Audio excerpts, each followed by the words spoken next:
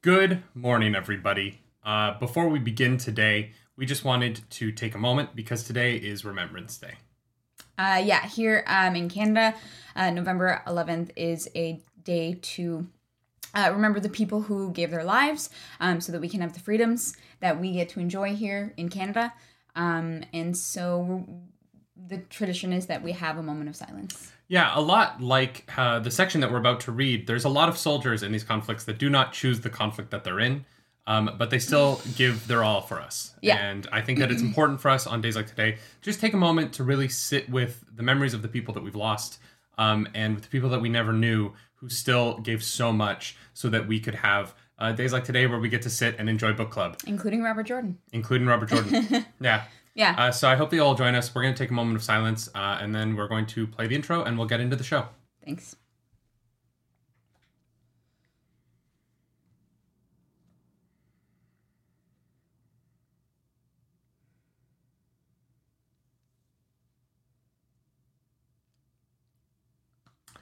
Shall we?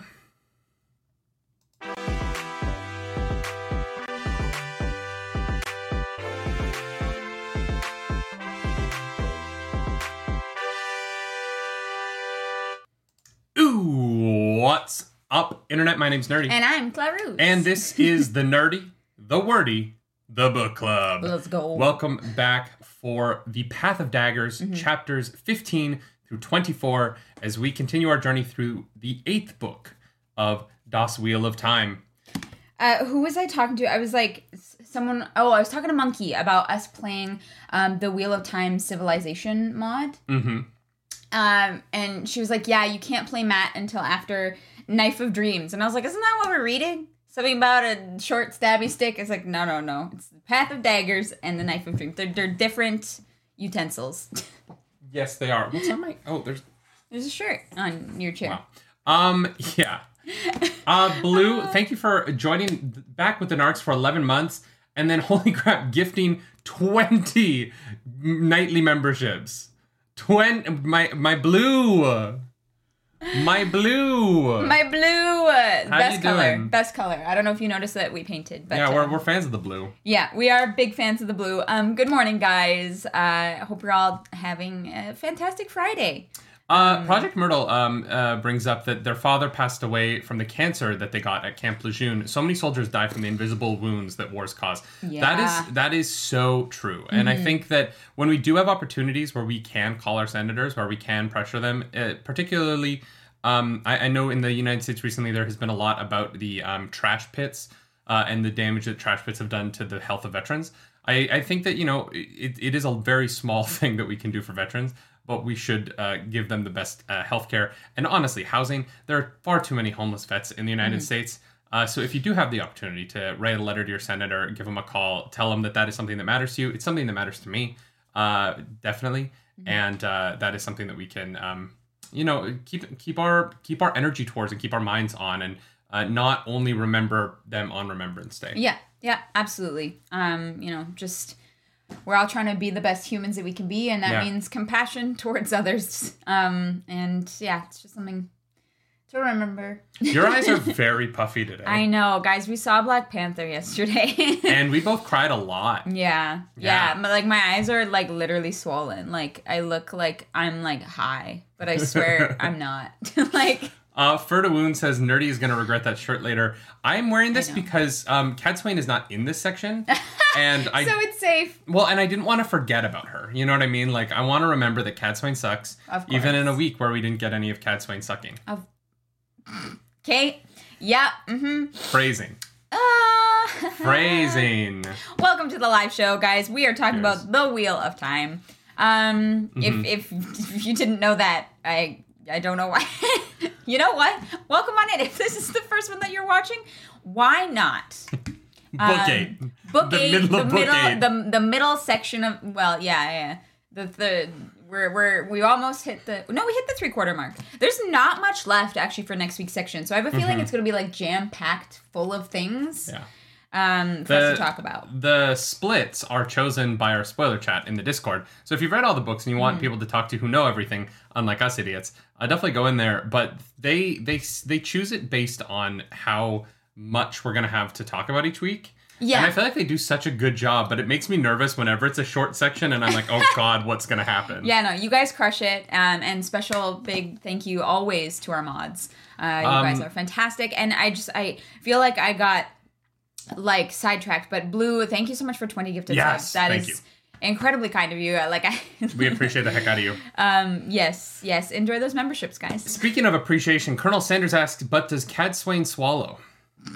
I'm going to say, yeah. Yeah, she's like 400 years old. She doesn't care anymore. Yeah. At that point, you're like, whatever. She's here for a good time, you know? She's done too much. She's done too much for her to, like, get squeamish. You know? Smut corners at the end. Cad Swain is not squeamish. This is a good time to mention that this podcast is brought to you by Audible. Audible is a service that allows you to listen to other people read because you never learned. Yeah. If you woke up and you decided, you know what, today I hate reading. Burn books. They're weird corpses of trees that have been pulverized and shipped out en masse, then Audible is a good solution for you. Yeah, if you can't read, if you're like Tarzan and you're like trying to learn, Audible is great. You can hear Jane, but it won't be Jane. It'll be someone else. Most likely. Probably. I don't think a fictional character can read an audiobook. I was going to say, the person who voiced her might have also voiced audiobooks. You never know. That's true. We could get Tarzan audiobooks voiced by Jane. I'm just saying. Cute. I'll go to audibletrial.com/nerdynightly for your 30-day free trial plus, y'all, free audiobook. Some audiobooks are like $110, and you can get it faux free on these two dum-dums. Yeah. audibletrial.com/nerdynightly. Listen to dead books. Dead trees. Dead trees. Yeah. Clarus, we are now 3/4 of the way through Path of Daggers. We're going to be done another book in the Wheel of Time on Friday next week. Which it feels weird. I know, we're getting too close to the end. But we're not even close to the end. You know what I mean? Like, it is very strange. I feel weird about it. It's like we're moving forward, but we're not moving forward. Yeah. Well, we keep moving forward, but like the goalpost at the end keeps moving further away at the same speed. So it just kind of looks like we're not moving at all. Yeah. I feel very conflicted about it. But I quite liked most of this section. Mm-hmm. Overall, some really interesting stuff in there. I'm looking forward to what the finale of this book is. Yeah. Not to jump ahead too much. Mm-hmm. Do you think that in this book, Robert Jordan will allow us to know what's wrong with Sidon and Sidar, or is this going to be an Asmodean situation where it's like it mattered, but like fuck, I have no fucking clue what's going on. No, it's gonna be at least a book before we resolve that. Josh Demko, thank you for being a narg for 4 months, my dang dude. Welcome to the nerd table. I will forgive you for that one. Yeah, there are still people who are like, I really hope you guys finish it, and I'm like, we've come this far. Why would we stop? We are committed to the cause. We've been doing this for 11 months. Yeah. 11 months of book club. That's crazy. Yeah, this time last year we were watching the show. Yeah. Because I think it like dropped mid-November. And hopefully this time next year we've seen season 2. I saw a tweet this week where someone was like shit posting, and they posted that they're like, breaking news. It's been reported that Wheel of Time season 2 is coming in 2026. And my butthole fell out of my body for a second, then got sucked back up. I was like, wait a second, there's no way.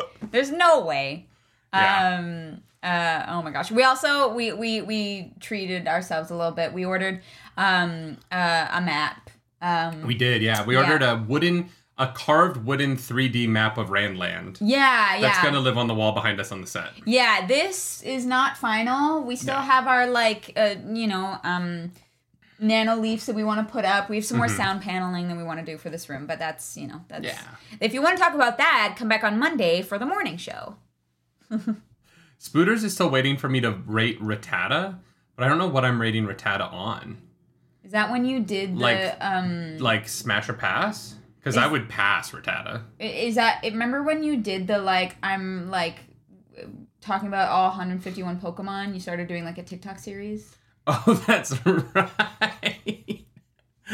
Yeah, I got through like 25 of them. Yeah, I got pretty far. Yeah. And then you're like, I'm done. Nobody watched them. Yeah. Like they just got like no views. Yeah. Maybe I'll bring that back. Maybe I'll finish it. Who knows? Pokemon's coming out, so. Scarlet and Violet, y'all. We will be. I will be live after book club next week. I have to go buy my new Switch because I am getting the limited edition Pokemon Switch. Because nerd. I'm a nerd. But then next Friday after book club, if you want to come hang out, I will probably be playing Scarlet and Violet all night. So probably. It's either going to be Pokemon or God of War this month. So I don't have time for both. I think I might. I might hold off on God of War till next year. I think I might do a fresh playthrough of God of War 2018 again first off stream. Okay. Just to like fully, because I haven't played it since 2018. Yeah. Anyway, that's not what we're here to talk about. Stop distracting me. What? Can you like hit the ADHD switch to off for like 3 hours? That was not my fault. And no, right. I can't. It doesn't work like that. It's what the people are here for. For us to be like, does Cat Swain swallow? Sorry. We are answering the important questions. These are. That you can only get from two bisexuals. Exactly. Yeah. Guys, we're here. We got you. Don't worry. All right. Chapter 15. Stronger than written law. After not seeing her for the first half of the fucking book. And yeah. Egwene shows up. Quite a bit of the previous book, I think. Like, she was like mid last book. Because she was mid? I thought Egwene's story was pretty good last week. Sorry, I mean in the middle. The English language is stupid now. Dumb. I hate it. Egwene wakes up in the middle of the night. And she's like, I can't remember my dreams. And that's strange. Because I can usually remember my dreams because I'm a dream walker. And you're like, I can't relate. And I was like, fuck, Elaine, what did you do? And then Halima's like, I live here now. And I was like, fuck, Elaine. God damn it, woman. Egwene. What? You said Elaine. I've done it many times as well. It's fine. I understand. I understand. Dyslexic. I am dyslexic. Yeah. But the one thing she does remember from her dream is that Rand is wearing different masks. But then one of the masks becomes a real person. Do you think that... Lews Therin? Do you think that this is confirmation of my theory that Lews Therin Telamon will become a blood and body separate person? You know what? I'm going to say it's not confirmation. So you're going to say nothing. Yes. So you're going to not participate in the conversation. No, I think that, like, I don't know. I still don't know if that's... That one seems a little weird to me, but then again, we do have, like, the heroes of old and the Horn of Valir, so maybe it's not that weird. Mm-hmm. I don't know. I just don't know how you would work that in. But then again, we have, like, 8 more books. So. Brigitte got magic pulled out of the dream world into a body. So you're right. I feel like the precedence for the possibility of it happening, not crazy. No, it's not. It's just, I don't know how... Yeah. At this point in time, I don't know how that would work, but hey, probably there's a Terangrial that would do that. Like... Ember Eyes says, no more is everyone is Lanfear. Now everyone is Elaine. Everyone is Elaine. That's correct. Jameson, thank you for the super chat. Thank you so much. Guess who's the best? Cat Swain. She's not in this section. Why are you talking about her? And you guys, it will be nice watching live today. Thanks again. Of course, James. Thank you for being here. I hate Halima, but I hate Egwene even more for trusting anyone like this. Being like, that woman is getting rid of my headaches that I don't know where they're coming from. And I'm like... Okay, here's the thing. You're in Egwene's shoes, right? This woman can't channel. You know that. You can't sense the source in her. I get why she's making this mistake. But she doesn't, like, trust Halima with, like, information, right? It's like having, like, an on-hand, like, masseuse or, like, physiotherapist. Mm-hmm. Right? And so I don't actually... Like, at first I was like, what the fuck? Why is she there? But then I was like, it's not actually that weird. It is weird to have a live-in masseuse. Well, when if you have a live-in masseuse, that's... I mean... You're a rich girl, and you've gone too far. I just mean, they're in a just camp, really quickly. Yeah. MJ Bull says, can you divide a soul? And Voldemort says yes. Go on. Voldemort says yes. Yeah, because they're in, like, a camp that's, like, constantly traveling and moving... It's not that weird to me, but at the same time, I'm like, Egwene, no! Here's the thing. From Egwene's perspective, I totally understand it. Yeah. From my perspective of knowing that Halima's a freaking Forsaken, I'm just like, girl, what are you doing? I know. Methany! Sammy, thank you for the super chat. Sammy is dyslexic as well, so she loves Cat Swain. Do you think that there's a Wheel of Time for cats? I would love an adaptation of the Wheel of Time, but it's just all cats. Because jellicles can and jellicles do. Jellicle cats and jellicle rans. Jellicle pear and jellicle Matt. Jellicle Egwene, jellicle Elaine. Oh my god. Jellicle Nynaeve is the meanest cat. Well, that's our parody song for Dusty's competition.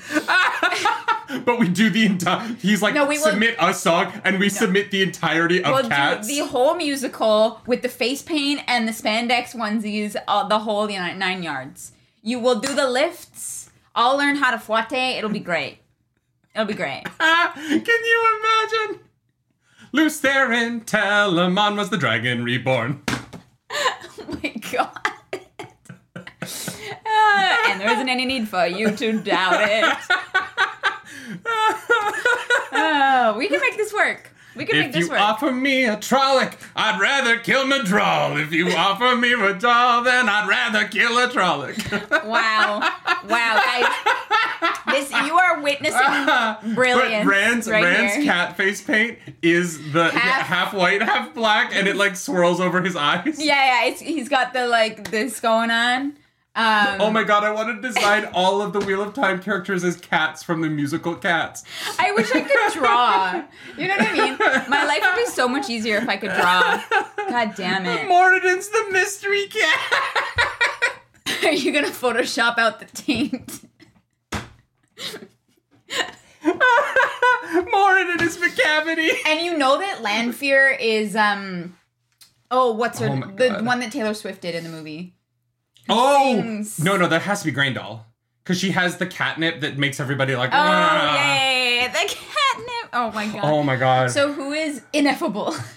McCavity, that's Moradin. That's Moradin. Gotcha. Ineffable. Oh my god. Sorry. We got extremely meow rain damage.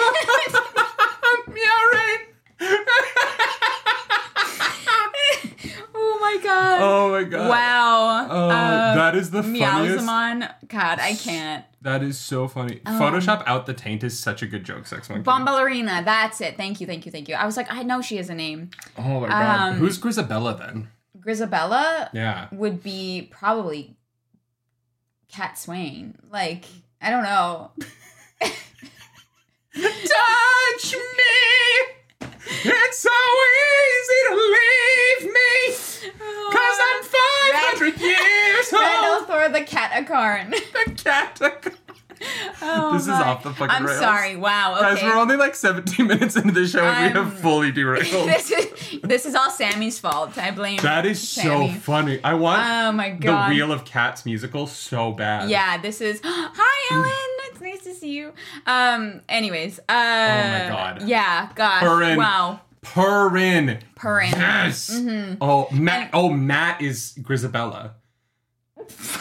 And he sings Memory. Matt? Yeah, because he lost all of his memories. And he wants them back. Wow. He didn't lose his memories. He just got too many of them. Wow. Thank you, Sammy, for that. That was beautiful. Wow. Oh my God. I don't know how to get the show back on the... Cat Moth. I can't. His name is just Cat. Sorry. Oh, Catrum Cawthon. Catrum Cawthon. Jeremiah, thank you for that super chat. My cat is actually named Randall Thor the Catacarn. I love that Randall Thor the Catacarn. To Randall Thor. Oh my God. The Catacarn. When we get a cat, like a naked cat, it's got to be Cat Swain. Cat Swain. It has to be. No, only if we like her at the end of the series. I will. I know, but I don't want to hate that. I don't want to hate your cat more than I'm already going to because it will like keep me from the room you're in. No, we're gonna find a cat that you're not allergic to. I have hope. Sure. Anyways, guys, what are we doing? We're talking about The Wheel of Time, Chapter 15. Never read it. With Egwene. Tom Maines, thank you for that super chat. Thank you. Just had time to connect. Is weed legal in Canada? Yes. Oh, yeah. And one of the first times we got high together, we watched the movie Cats. We did, I'll post the videos in the Discord. Clarus is... It's so funny. After the movie, she's like literally on the ground, rolling around, like giggling to herself. And she's like, it wasn't because I was high, it's because the movie's so bad. She's like, I don't really get, babe, I have video evidence of you having a full-on weed giggle shitstorm. in a onesie on the ground. It's amazing. I'll post those later. Whatever. So we've gotten through my first note. We've gotten through one of my notes. Great. Perfect. I love that. Egwene's dreams. So the second thing that she saw is Perrin and a tinker hacking through brambles that screamed with human voices they did not hear. Oh, yeah. That was horrifying. What do you think that is? And why is it the blight? It's people. Soylent is people. Isn't that a thing from something? Soylent is people. Isn't that's from something? The brambles that screamed made me think of the blight. They're not near the blight though. Who's near the who? I mean, with how people move around these days, anyone can be in the blight. That's true. You can spend one page in the blight and to be back in Gildan, you know? Yeah, but I don't know. I definitely thought that they were supposed to represent people that they hack through in like battles. But the part about it is the voices with human voices they did not hear, which made me think of Trollocs. Because they once had human voices before they were twisted into whatever they are now. I don't know. Horrifying. And then they're headed towards a cliff they did not know lay ahead. Yeah. Do you think it's a literal cliff or do you think it's a metaphor? It's a trap! That's what I think it is. No, 100%. And then we have Matt. He's weighing 2 Aes Sedai on a balance scale, and his decision was very important. Ooh. And Egwene says that whenever she pictures Matt right now, it's like bad. But she doesn't know why. Well, because obviously Matt's dead. F's in chat for Matt, please. F's in the chat. The whole like 2 Aes Sedai thing, I actually don't know who that is because he's not really with Aes Sedai right now unless... He is, though. What? Matt, okay, last time we saw Matt, he was the only 2 Aes Sedai in the area where he was, who aren't Dark Friends, who are like good Aes Sedai, were Aleda's 2 in the palace. Oh, okay. I think that Matt might have an opportunity to save if he comes back from the dead again. He's come back from the dead before, guys. It's not like, you know. I think that he might have an opportunity to save those 2 Aes Sedai, one of them. And depending on which one he chooses, depends on his fate. Interesting. I like that. But I also think Matt has to go marry some Sanchin lady of the 9 daughter moons or whatever. Yeah, I think he's going to be a prisoner for a bit, at least. I think he has to go back to the Sanchin now, right? Yeah. So my question is, like, what if he saves one of the Sanchin? Sorry, saves one of the Aes Sedai. Yeah. And there's 2 of them. One of them is maybe more for Leda and one of them is maybe more for Egwene. Yeah. And depending on which one he saves, depends on which faction is going to get the message that he is being taken to the Sanchin and he's in danger. And so if it goes to Egwene, Rand finds out and goes saves him. But if it goes to Aleda's not going to do shit for Matt. Right. And so like maybe this prophecy is about the choice where he has to figure out, he has to roll the dice. Yeah. Dance with the Jack of the Shadows. Pick one of the 2 of them. And figure out which Aes Sedai is going to pass along the right message to the right person. That's super interesting because we've seen an interaction between those 2 Aes Sedai where neither of them seem too hot on Aleda right now. And so I actually like don't know like if that were the case, which one would be the, I don't know, right choice in that situation. But I like that. That's very interesting. I don't know either, but I think it would be fun, right? Like, yeah. Because I do think that he's going to be the first one to go to the Sanchin. Oh, yes, 100%. So I think, I don't know. So very cool. she gets up and she goes and meets with Siuan. Yes. Sancha. And thus begins the Siuan's no good, very bad day. Where Egwene goes, oh my fucking god, she's in love with Gareth Bryne. Yeah. I'm dumb. Yeah. I'm going to have to talk to her about this because women in love do dumb things. I mean, she's like, even myself, I can't believe I sat on Gowan's lap. Like, it's like, okay, girl, calm down. Yeah, I can't believe it took her this long to realize.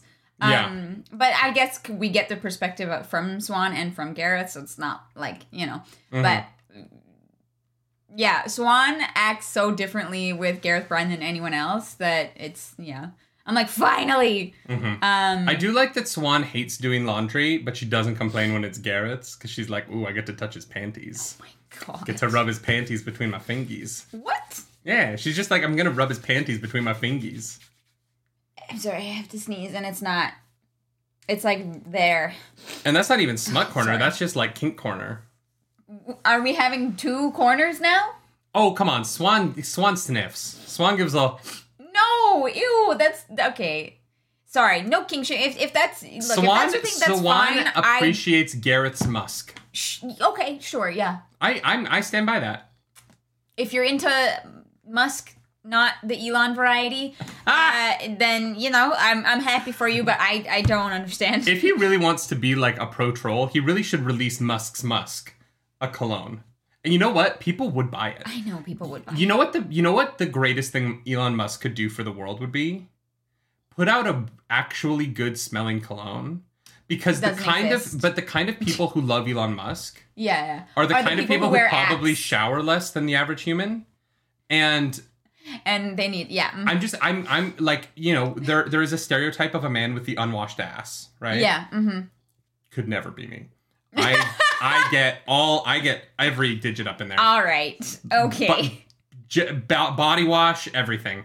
But Elon Musk could do a service by getting the like introverted gamer nerds who worship him to just like shower and wear Musk's musk. Oh my God. Sure. As long as it doesn't smell offensive to my nose like Axe does. Ember Eye says he did release a fragrance, but he didn't call it musk. What are we even fucking doing here? What a missed opportunity. What? Goddamn. What a... Elon, call me. I'll help. Yeah. I will fix Twitter for you. We got you. It's not as hard as you're making it. Anyways, wow, it's Tangent City today. I know. Get on track. No, because I feel like we're doing a good show. I'm having fun. I'm having a good time. I hope Chad is having a good time. Yeah, if you're not having a good time, don't let us know. I'm enjoying this. A Siddhar bidet would be more gentle. Oh my God. Look, you can call it TMI, y'all, but like I need the world to know I wash my ass. I'm a very clean individual, and I take pride in how I smell. Yeah, I can confirm. There was 1 week of my life where I smelled really bad, and it was because I had rashes in my armpits and I couldn't wear deodorant. And it was a health condition, and I smelled terrible, and I felt bad because I was rehearsing a show and we were dancing, and the director pulled me aside and was like, you stink. And I was like, I know, I'm so sorry. I'm literally seeing a doctor about it. No, and you're like, never again. Ever since we solved that little problem, I smell good, and I want that to be known because we're going to JordanCon in like 5 months. We need to get a shut up. And I want you all to know that you can come up and say hi to me without having to worry about con smell. Bob C, thank you so much for that super chat. Good morning. Good morning. Now, Trollocs are born now. Originally, they were blended with human and animals. Oh, interesting. Cool. Blended human and animals. Oh God. Trolloc sex is probably weird to watch. Probably. That's somebody's kink, though. Somebody's made that fan art.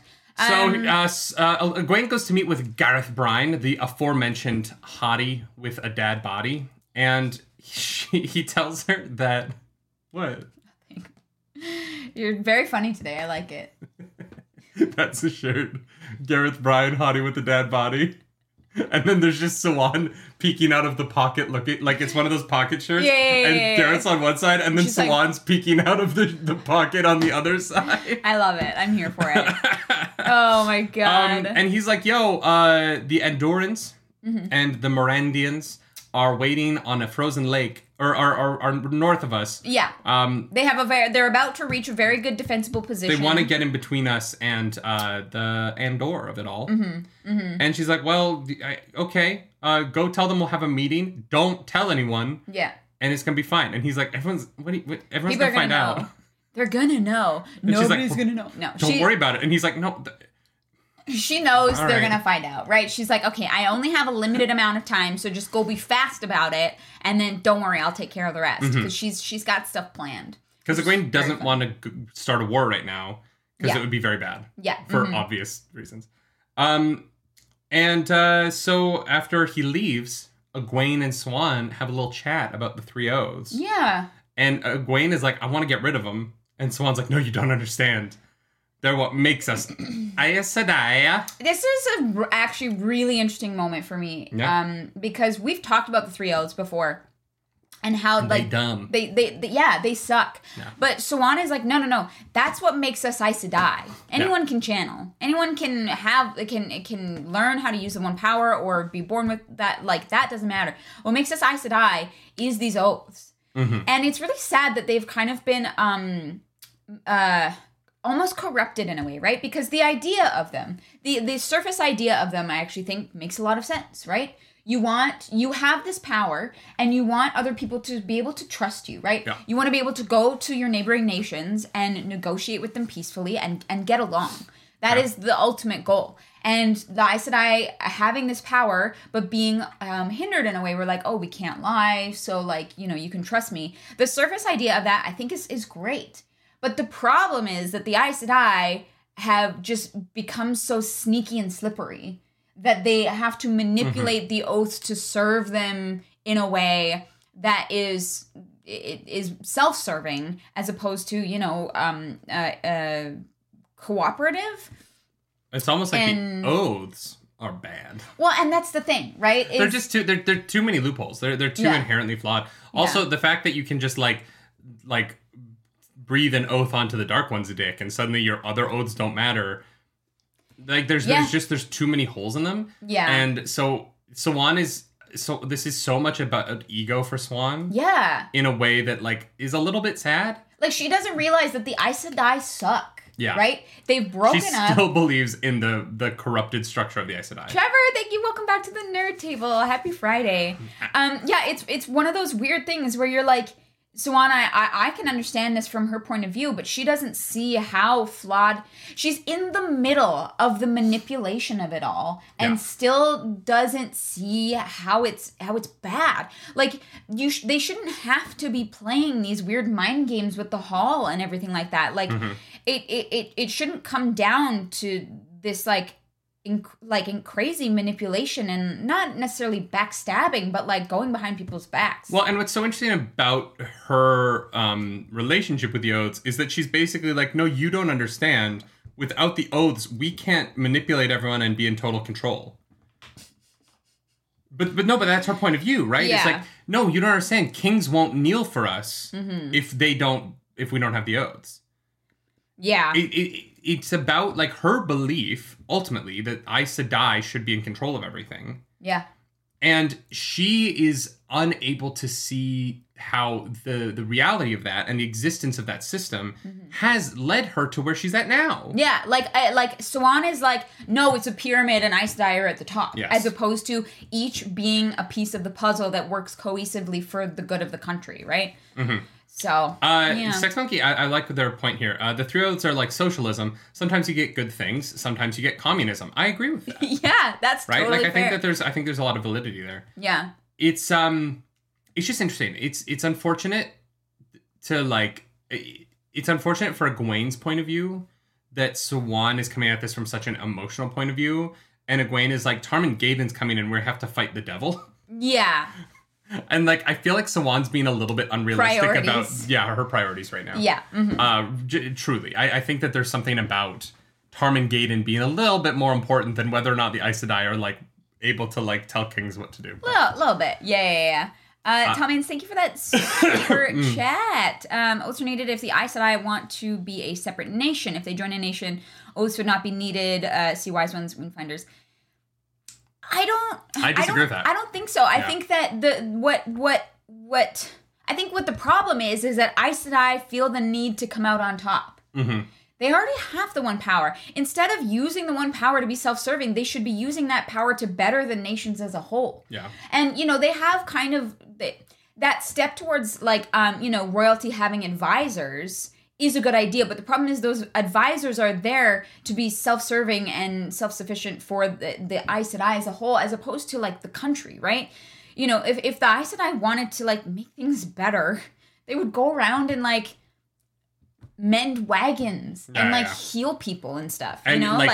This all hoity-toityness. They would be doing what the Windfinders are doing for the sea folk, which is controlling the weather to make everything work better. Yeah. Yes. The Atha and Mir, I know we don't know as much about them, but they have a system where, you have this ability, so you're going to use it for the betterment of the ship, right? You have the sail mistress, you have the wind finder, and you have the wave mistress, and you have everybody doing their part to make the ship sail. Mm-hmm. And the Aes Sedai feel like they don't want to do their part to make the ship of Randland sail.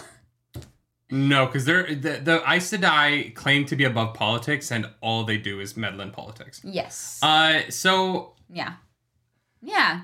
It is interesting, though, because I can see why the idea of the oaths makes sense to people. Mm-hmm. There was one I wanted to... Robert Power says, so if you reworded the oaths to remove the loopholes, would they be beneficial? No. There will always be... Here's the problem with an oath about honesty, is that you cannot remove the loophole of half-truth. You can't, write an oath that says, I will say every possible truth related to a subject every time I speak. You know what I mean? You remove the ability to have a conversation. I also think that the ability to lie does not make someone more or less trustworthy. You can lie constantly and be a very good person, and you can only tell the truth and be the worst person alive. Those are both possibilities. Yeah. And so it doesn't adjust intent. It becomes about the Aes Sedai have created a system in which they use the three oaths as a barrier between them and having to have a real conversation about what their power means for Randland and what their duty is to everyone. They say, oh, well, no, but we have the three oaths. So no matter what we do, we're doing the right thing. Yeah. And their political structure has led to them being an inefficient and corrupt system that doesn't benefit anyone except Aes Sedai. Yeah. And you can tell that because nobody likes the Aes Sedai. Yeah. No one in Randland likes them. Yeah, they tolerate them because they're scared of them. Perry Wolf, thank you for that super chat. Perry Wolf says that they go against the meaning of their own name, which is servants of all, and they don't.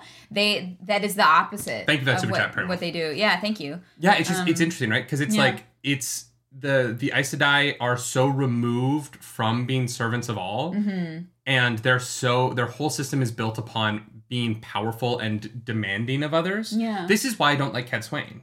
But I do like Sora Leah.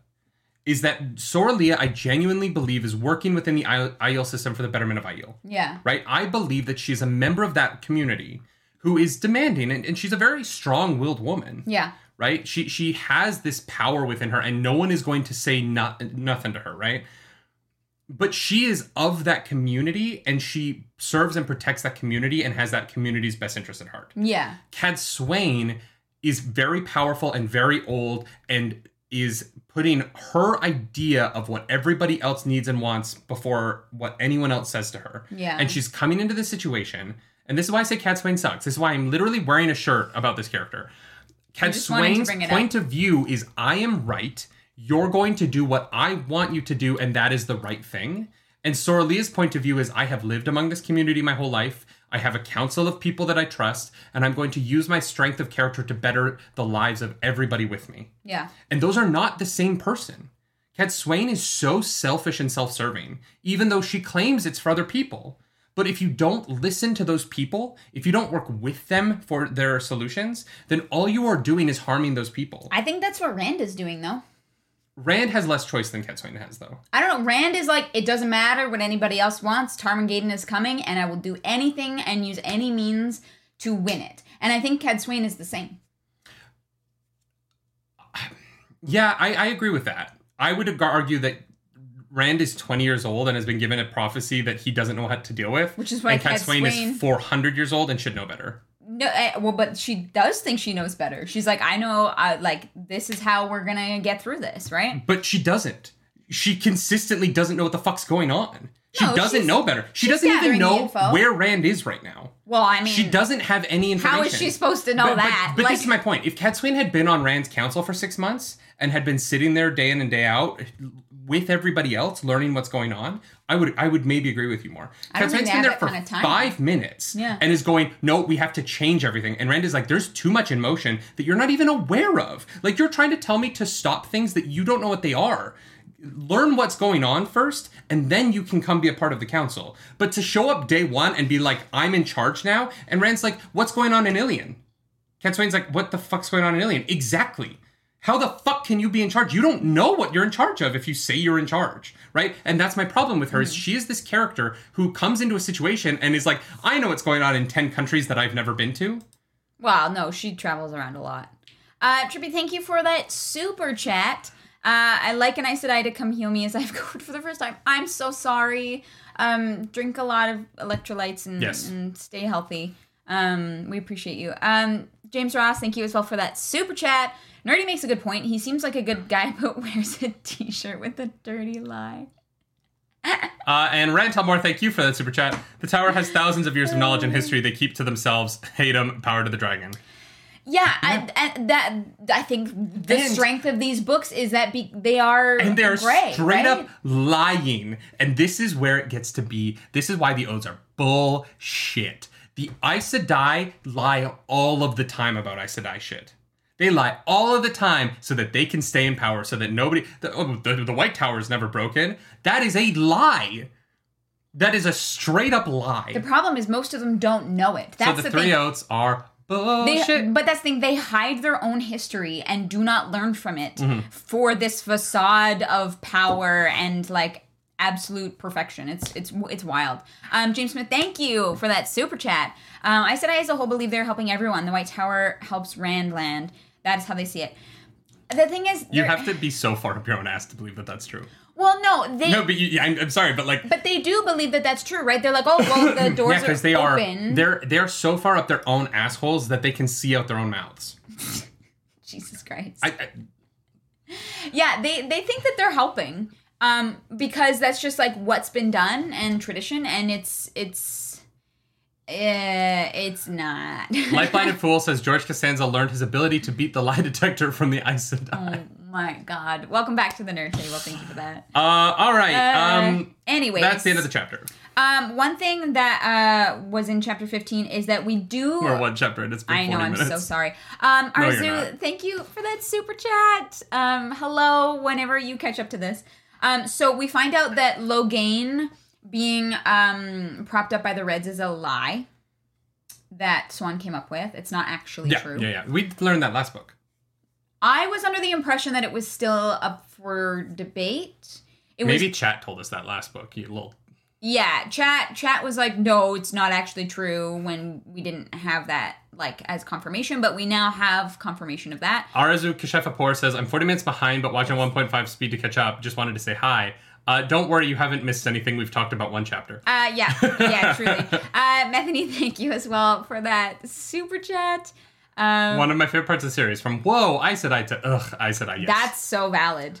Yeah, the positive to negative view on the Aes Sedai pipeline is strong, and like it's just a pit that goes straight down. We also find out that Gareth's Bryan army is 30,000 strong, which is like pretty great. But Eleda is strengthening the Tower Guard to 50,000. So, oopsie. Yeah, but she doesn't want Gowan for some reason. She's like, not Gowan. I don't know. Which I don't get. Like, did he like pull pranks on her when he was a baby? Like, I don't know. These monies, thank you for those monies.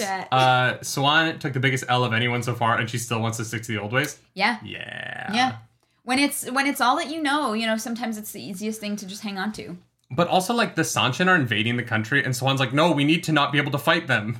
Yeah. Chapter 16. Unexpected absences. I had a lot of these in high school. My TA was calling my mom. Hey, David didn't come into school today. Shocking. Jeremiah, thank you so much for that super duper Jeremiah, chat. The way that White Tower interacts with the world and sees itself really reminds me of the U.S. Yes. Pretty sure that's what Jordan was going for. Not unique to the U.S., but it's very common in powerful organizations, but particularly the United States of America. Yes. I agree. Burying your history? What? We're the best. What? Except for all the times where we've done the war crimes. Never heard that. But we're going to try everyone else for war crimes, even though we did the war crimes too. George W. Bush. Anyways, chapter 16. Halima is murdering Egwene's maids. Poor Salami. I know. Which is, I love that, what's her name? Chisa? Chisa's like, Chisa. She became a little whore because Halima taught Salami to be a whore, and now she's gone. I know, I was like, what are you talking about? Chisa, you're next. I know. The call is coming from inside the house. I'm worried for her because I think it's Tuan who's like, "Are you sure she hasn't been your maid your whole life?" Like, Chessa is great. She doesn't like meddle or like I love her. push or anything. She's just there to make sure that Egwene is taken care of. Like the one comment where Egwene's like, "I wonder how many times she changed up this meal to make sure I had something like hot when I got back." I was like, Chessa, guys, let's go. Yeah, I think Chisa is going to be the one that catches Halami. Oh. Do you think that like Salami caught Halami, or do you think Halima? Sure. Do you think that Salami caught Halima, and that's why she had to be killed, or do you think that their names had too similar, like a rhyming sound, and she's like, no, I can't. She says, okay, very different, but we can't have Salami and Halima because what about with the Nerdy M1? will have a dyslexic stroke every time he reads these chapters. Yes, Robert Jordan peered into the future and watched our book club. I would not put it past Robert Jordan in his infinite wisdom to be a prophet. Fair enough. Yeah. This is my Bible now. So at the beginning of this chapter, Egwene is like, "Call the hall," and then the hall shows up, and she's like, "We're taking up. We're just gonna stay here for a couple of days." And I was like, "That could have been an email. That could have been an email." All of the things you didn't need to like gather everybody together for. Yeah. Everyone like got all dressed up. They're like, "Ooh, a sitting of the hall. Big important news." Yeah, it's just chill. We're good. And everyone's like, okay. Cool. Shariam's like, "I've been saying that maybe we should like stop. So like, why now?" And she's like, "Don't worry about it." And then Shariam goes off and is tortured by somebody. And then Halami goes and hides a corpse. We're not at Shariam's point of view yet. Sorry, I was just... You're just jumping ahead. Now we're at Halami burying a body. Just in the middle of the Halima, chapter. you're gonna confuse me because I'm gonna start calling it. Halami and Salami are coming Halima, up the stairs. Who knows what that song is in the chat? Don't say. Why? I don't know it. You don't know that song? Coming up the stairs. Coming down the stairs. Halami and Salami are coming down the stairs. Come on, you know this. Is that... I've never seen it, but bananas... Yes! Pajamas? Bananas in pajamas are coming down the stairs. Did anyone in chat get it? I've never seen it. James Ross! Fuck yes, James Ross. I've never... yeah. Oh, hell yes. James Ross wins. I don't know what you win yet, but you win something. Quick Fingers. Well done. Oh my god. That's a Canadian show, right? Maybe. I don't know. No idea. Are there any Americans who know what bananas in pajamas are? That was my fucking childhood. I never watched it. It's so good. You know how much I love pajamas. Yeah? I mean, you know how much I love pajamas. So a show about characters in pajamas, like, that's my jam. That's my shit right there. Do you remember Roly Poly Oly? Roly Poly Oly. I do, because He's small and short and round. I had a stroke every time I watched that show. What? Because it was Roly Poly Oly, and my brain would just, like, short out. Trying to, like... And it was in, like, that weird block text. Yeah. You're like, and I was like, what the fuck is this show? And they'd be like, Roly Poly Oly. And I'm like, how the fuck is that nonsense Roly Poly Oly? It looks like... Anyways, more tangents. J. Alex says it's an Australian show. But then wouldn't it be bananas in pajamas? That was not... No, that was terrible. That was very Kiwi of me. That's not a banana. This is a banana. Nope. He pulls out, it's got pajamas on it. Oh my god. Nope. Maybe it was global. I guess the bananas and pajamas are just like a global phenomenon. A universal thing. I love that. I love that for us. So we cut back to Egwene. Fuck. I know. And she's sitting in her little camp, and Lelaine shows up, surprise. And then Ramonda shows up, surprise. Which was surprising. Oh, I can't make that joke.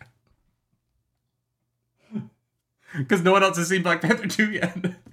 No, you can't. No Black Panther 2 references. The whole of Black Panther 2, I was sitting there like, Queen Ramonda and Ramonda the Aes Sedai from fucking Wheel of Time. Oh, I didn't. Because Angela Bassett's character is Queen Ramonda. So when we get to this part in the show, Angela Bassett has to come back and reprise her role. Can you fucking imagine Angela Bassett on the Wheel of Time TV show? She'd be like perfect for it. Egwene would be fucked. Yeah. You can't stand... No, Angela Bassett should be Cat Swain. Then I would love her. Or Sora Leah. If Angela, there's so many great female characters in The Wheel of Time. If this was a higher budget show, or if it was like a series of movies, Angela Bassett would be so good. Good. So anyways. Yes, so they come in and they're both very upset, you know. They basically threaten Egwene. Yeah, but they also are like, they're not like dropping mothers. Neither of them ask to leave. And Egwene's sitting there like, I'm gonna fuck this isn't how this works. Yeah. Not yet. Yeah, she's definitely got her arms under her titties, pushed up, mucho cleavage going, and they bounce. And she's like, and they bounce. Probably. In Robert Jordan's brain, Egwene has anime titties, and you know it. Oh, 1,000%. And then, so she's pissed, but they're like, when we go to the meeting, because they find out that Gareth Bryan set up a meeting and yada, yada, yada. And she's like, when we go to the meeting, you're going to let me talk to them. And Egwene's like, yes, sure, whatever you want. And then Lelaine is like, you're going to let me talk to them. And Egwene's like, yeah, sure, whatever you want. Okay. Deep down, Egwene's like, fuck, no, neither of you are. Absolutely not ever. Both of you are going to get spanked soon, though. Oh, yeah. Mm-hmm. And then we cut to Shariam, who goes back to her tent, gets stripped naked by having her clothes blown off of her body, and then she gets spanked. Beaten. Yeah. Yeah. Do you think that's Halima? No. No, you think it's someone else? Yeah, I don't. I think that if it was Halima, they would have told us. Okay, that's interesting. Right? Like, so you think there's two different spies? I just think it would be very strange to have Halima to tell us that Halima is murdering people in camp, but then be like coy about whether or not she's spanking Shariam. I feel like there's something else going on here. Okay. Because here's the thing. Halima is not affiliated with the Black Aja. Right. I think that this is the Black Aja. Okay. Trying to control Egwene. But Halima doesn't need to do this, because Halima is in the room where it happened. No, she is affiliated with Black Aja because that's what Delana is. Right. Delana is Black Aja. Maybe it's Delana who does this. Maybe.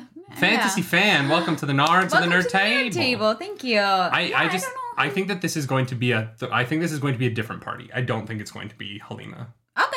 Yeah, I think if it was Halima, they would have said that it was Halima. Yeah, that's fair. Ricardo, thank you for that super duper chat. Thank you. Just stopping by on my lunch break to tell you guys that you're amazing and I love all your content. I hope to see everyone at Jordan Con wearing a Cat Swain Suck shirt. Yes. We're guys. Everyone, we're gonna do photos at Jordan Con. I want a Siswaya mommy photo where everyone is not wearing a beanie. You know what I mean? You know what I mean? Yeah. There's just this weird like red blur above all of our heads. So Jordan Con, Atlanta. Jordan Con. Be Let's there go. or don't, because it's expensive and like I understand international travel. I don't want to pressure anyone, but if you're already going, let's have a good time. All right. Also, who knows what flights are going to cost next year? Oh my god, yeah, I know. Chapter 17 on thin ice. Out on thin ice. Because they literally go out on a fucking lake. Go on a lake. This is the dumbest shit. Well, it's only dumb. Like, in my head, I was like, winter's only been here for like 3 days. Yeah, that is not a thick... I know, there's a fly. It just went in my ear. I'm sorry. That is not a long enough frost for that ice to be set. I know, that's literally what I was thinking while I was reading this. I was like, they're gonna fall through. We're so fucking Canadian. I know. We're like, you can't go ice fishing until the frost is set in long enough. Because here's the problem. Okay, so for those of you who are like, I live in Florida, I don't know what you mean. Ice freezes down, not up, right? When it gets cold, the bottom of the water freezes last. Yeah. And will only freeze if it's very cold for a long period of time. A period of time. Yeah. Because what happens is the top freezes first, and that actually insulates the water underneath from freezing. Yeah. And so it takes longer for the ice to penetrate down. And so not a good enough reason to use the word penetrate. I'm sorry. I love the word penetrate. Shocker. So if even though it's very cold and it looks like there is ice on the water, that does not mean that it is frozen. I literally was reading this and I was like, they're gonna fall through the ice. They're just gonna fall through the ice and everyone's gonna drown and die. I was like, what is this? Is a terrible idea. Cease Army says this was pointed out by another Canadian podcast too. I figured anyone who lives far enough north. Yeah, they're like, What are you doing? Especially if you are an ice skater who skates on like lakes in the winter, which I grew up doing. I don't know if your family did, but like you have to wait for the frost to get deep enough in the lake. It's not just about the top being frozen. It actually has to, it's so... Yeah, that was a strange one for me. It's so strange. And so reading this whole chapter, I was like, this is a nightmare. They're all going to die. Yeah. Like it's only been days. Yeah. You would need a thick like couple week and like a slow progression to that cold. Yeah. But like this kind of snap cold, it'll freeze the top layer, but it will not penetrate. Yeah. God damn it. Penetrate. Why? Okay. Yeah, anyway. That was one thing that I knew we were both going to bring that up in the reading, because I was like, there's no fucking way. The city of Calgary would not let you skate on that pond if it had only been frozen for 3 days. Nope, absolutely not. So yeah, Egwene... I love that this bugged us both so much. Oh, man. Egwene wakes up super early before the sun comes up, and she saddles up her horse, and she rides onto the lake. She meets with the people from Andor from her name is like Ellen what's her name? Did you write it down? What's her name? Who? Starts with an A. Who?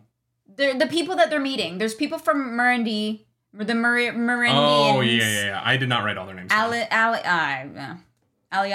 I don't know. Ali Oxenfree's there. They've set up a tent. They've set up a little bit of a camp. Yeah. There's like a table laid out. And my favorite thing is that all the Aes Sedai steal the good seats. Arathel, thank you. Thank you. I was like, I know. The Aes Sedai steal all the good seats? Yeah, when they go to sit down at the table. No, they send their no, they don't steal the good seats. They send their servants go and they remove all the chairs that had been set up for them. And they put down these benches for the Aes Sedai that have been wrapped in fabric with their Aja colors. Oh, I missed that part. I literally thought they when you are like a kid in elementary school and you want the like good seat in the classroom because you're watching a movie that day or whatever, that all the Aes Sedai ran to go get like the seats that they wanted, and then all the nobles got there and they're like, oh. Did you skim this a little bit? This part? Yeah. Maybe. So they get there, and the nobles are already sitting down facing them.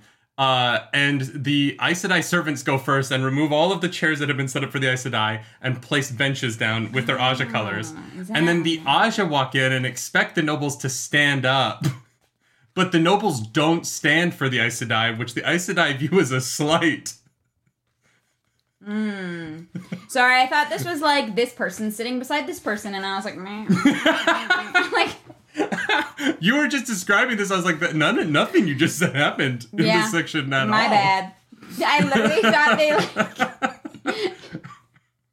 Evan Albino says, Claru's skimming the chapter. Were they playing musical chairs? Yeah, that's kind of what I thought was going on. And so the Aes Sedai arrive at this meeting, and they are upset because they feel as if they are being slighted right away, and that the nobles there are not treating them like real Aes Sedai, but treating them like fake Aes Sedai by not standing for them. Which Egwene goes, this is great. This is the best thing they could have done for my plans. Well, and she realizes that they're not even looking at her. Mm-hmm. They're looking at the hull, at everybody else. At people with ageless faces. Yeah, because she doesn't look like an Aes Sedai. So they're like, can't be her. I think that this is why you like Cat Swain, because you don't fully read the chapter. What do you mean? I'm just teasing you. If you I'm saying if you fully read all the Cat Swain chapters, you would think she sucks like I do. But because you skim through the worst of her, you forgive her. Sure. Yeah. That's it for sure. Oh my god. And so they have this meeting, which is really I didn't really understand what was going on because Gwen just keeps being like, this works into my plans, but we're never. Robert Jordan does a slightly frustrating thing to me, where he is constantly saying that people have plans, but he never uses that to enjoy dramatic irony by letting us be somewhat in on the plan. Yeah. It always cuts away. We are never a part of the plan. And I think that there would be a way to mix in some moments of dramatic irony so that it isn't always the same beat. Mm-hmm. But I feel like he leans and I being 8 books in, I'm starting to have a little bit of there are Robert Jordanisms that I sometimes roll my eyes at a little bit. And one of them is always goes to the well of, let me tell you my plan. Cut to an hour later. Yeah. When, oh, that was your plan? And that sometimes works in like a movie because we're going to see it anyway and there's not really a reason to reveal it and whatever.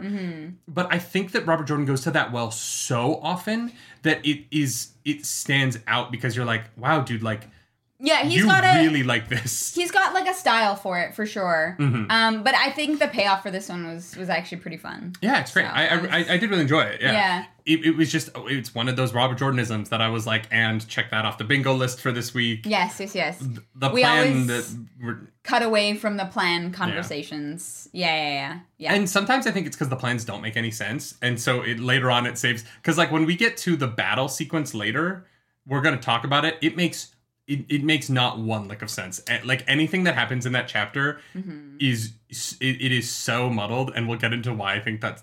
But we'll get there. Yeah. Yeah.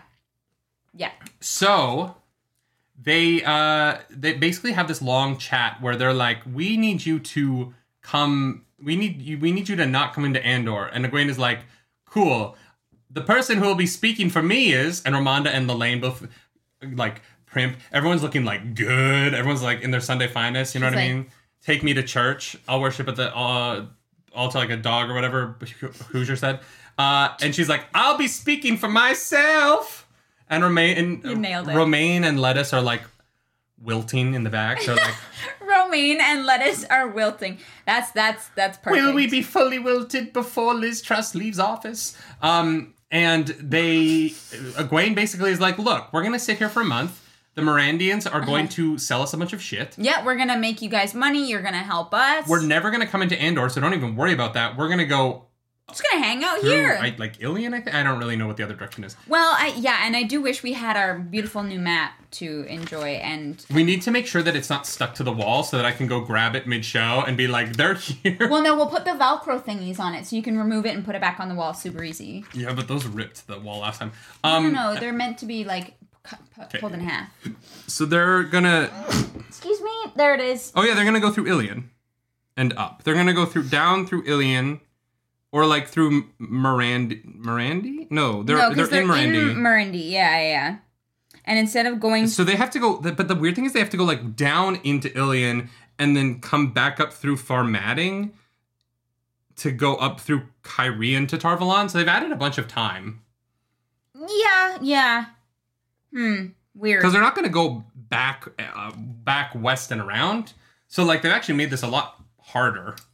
Yeah. Because Mirandi's down here, right? They're not up there. Yeah. Can I see this one? Right here. Mirandi's right here. Yeah. Yeah. So they have to go down into Ilion. It's going to be a lot of work. Yeah, which, whatever, you know, you don't want to, like, make enemies. I think that's fair. But, yeah, reading this, I was like, God, I wish I had a map that was detachable that I could just read and look at the same time, but now we have that. Oh, Mike LL says they're not going to do any of that. They're going to travel. Oh, yeah, I guess so. I mean, here's the thing. Taking 30,000 men...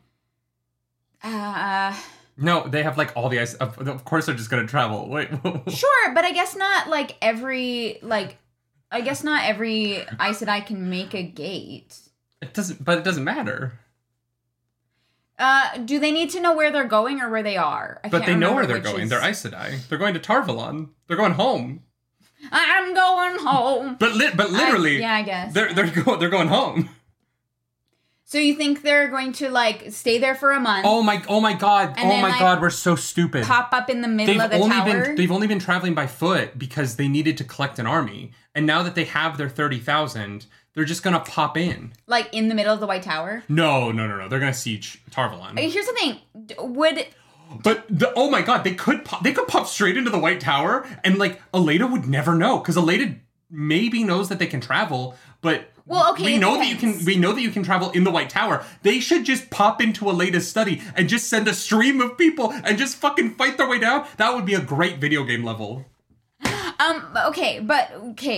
Andrew Leonard, really quickly. Andrew Leonard, thank you for that super chat. Thank you for the But would fireworks blow a hole in the ice, Nerdy? Probably not. Honestly, ice, when it's densely packed enough, you would dent the top of it, but the majority of the energy of the fireworks would just go up and out. Unless it was like in a ball of ice, then maybe, but... Doesn't matter. When was Tarvalon built? Was it during the Age of Legends? No, it was no. It was built after because it was after the breaking of the world. Because I was like, what if Tarvalon ends up being like Hogwarts and you can't disapparate? No, but we know that you can because Leandrin was doing it. Right. Okay. Like Leandrin was popping in and out of there earlier, and so is Semirhage, and the other one starts with an M. You know, I'm trying to remember her name. Masana. Oh my god, I pulled that out of the back of my butthole. Well, didn't know.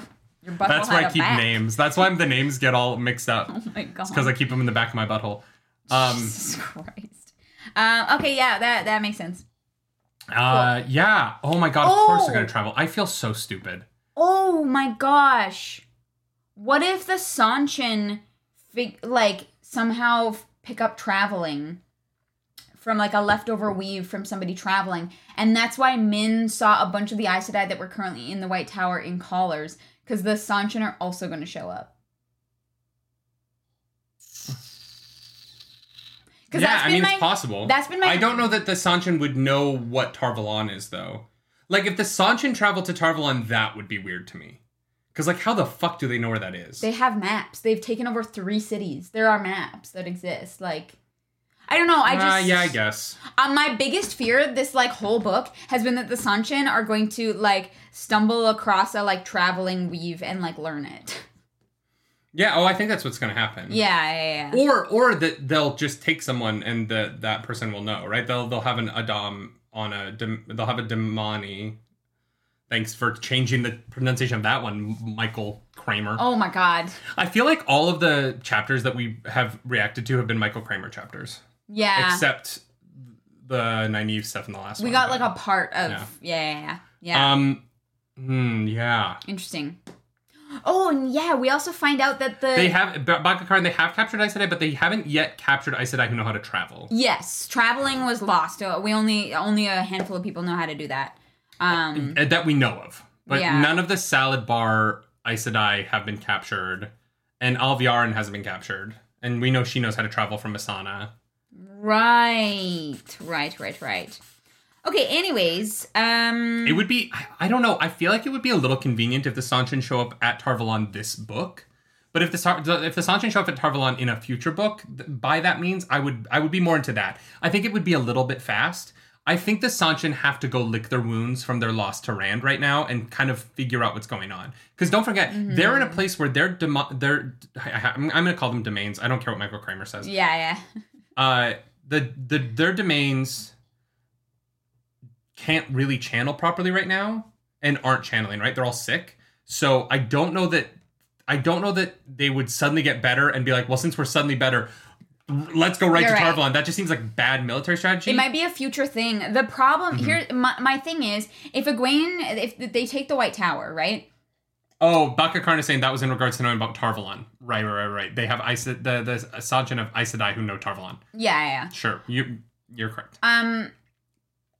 What was it saying? No, we didn't quite. No. What was it saying? If they get there in this book. I feel like they're gonna have to learn how to like make wards that set off traps when like someone like travels in. Like I feel like that like they should be trying to figure out. They don't know that those exist though. Only Rand knows that because Asmodean taught him. I guess. Alviarin might learn from Masana, but like the Aes Sedai don't have wards. We've never seen an Aes Sedai set a ward like that. The only person we've seen do it is Rand, and that was because Asmodean taught him how to do it. So unless like Mogideon taught them warding, which I don't think she did. I think that was one of the things, because like when Mogideon goes back to the Dark One, she's like, I did not teach them everything. I think one of the things was wards, right? Like they have a ward against eavesdropping that while they're holding it. But Rand is, as far as we know, Rand is the only person who has set up a like attack ward. They didn't even know how to like stop people from eavesdropping.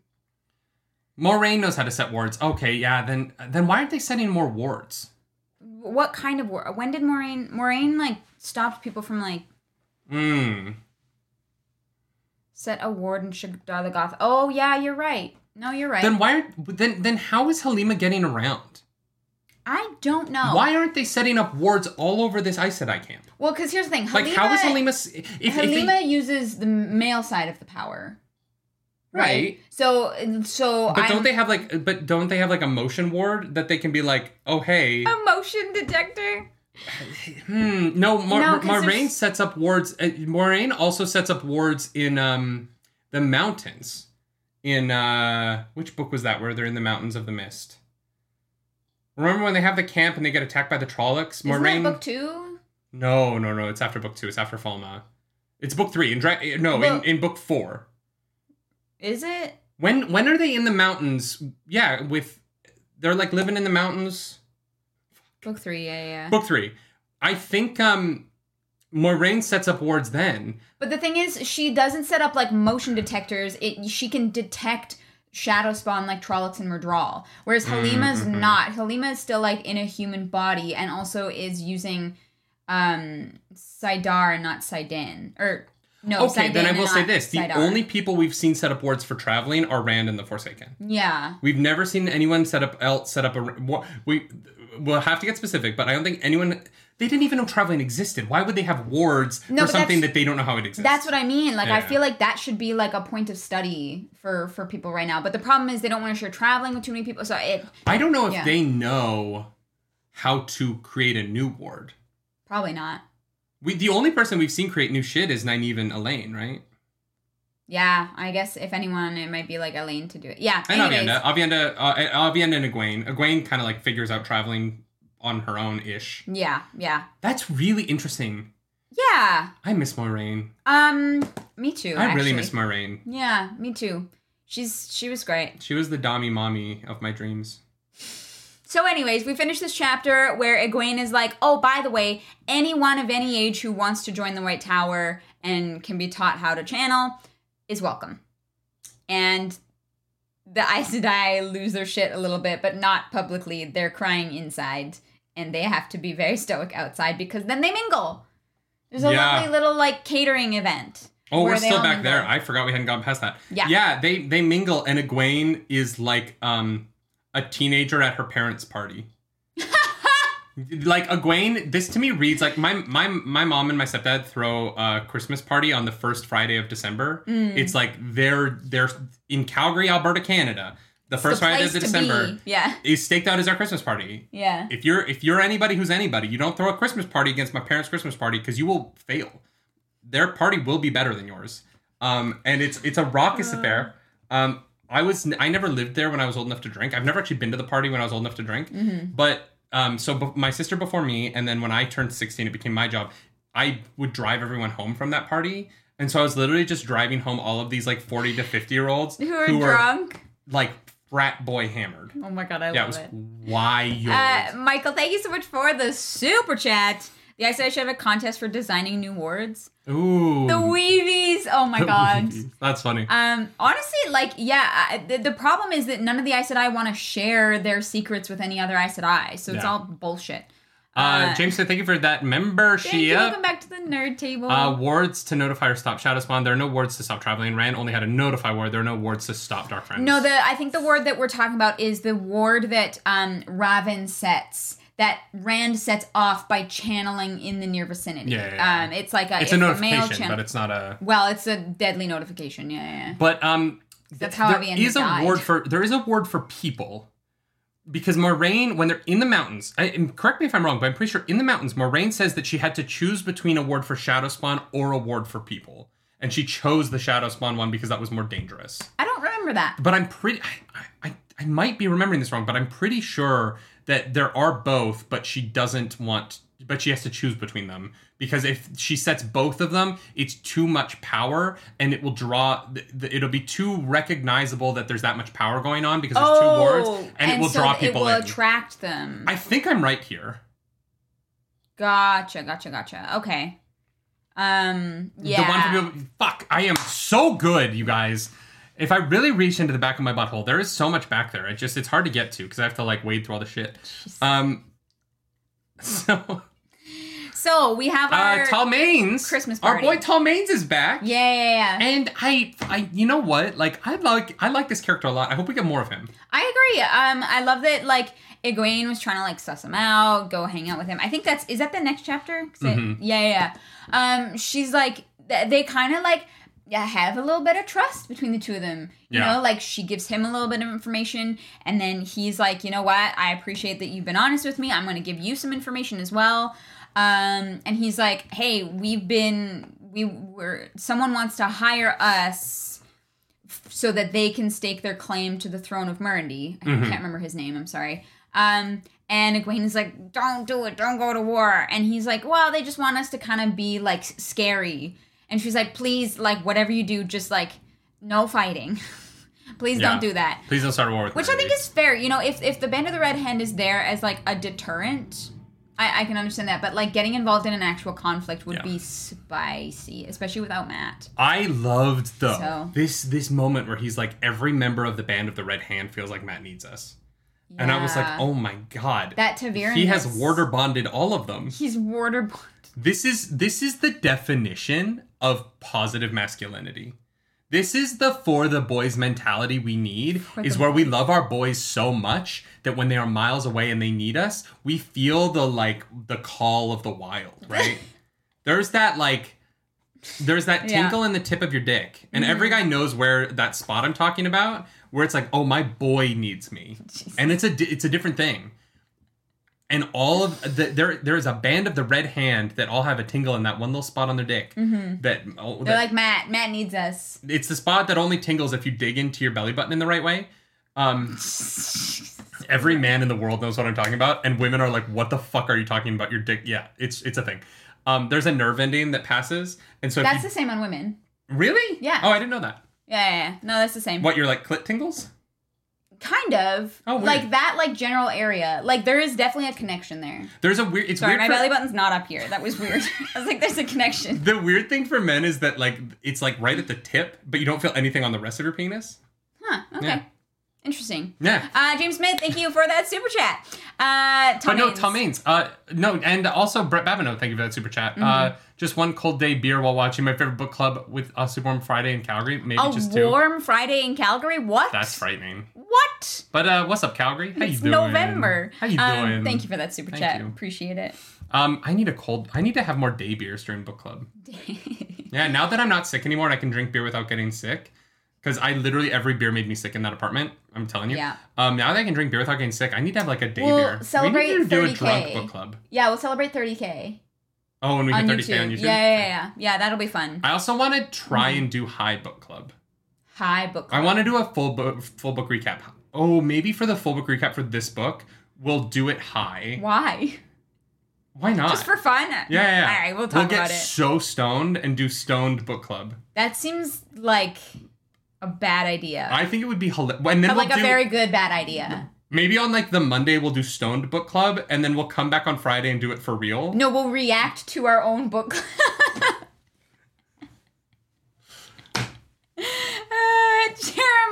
Jeremiah watches High every week. That's the right way to do it. Love it.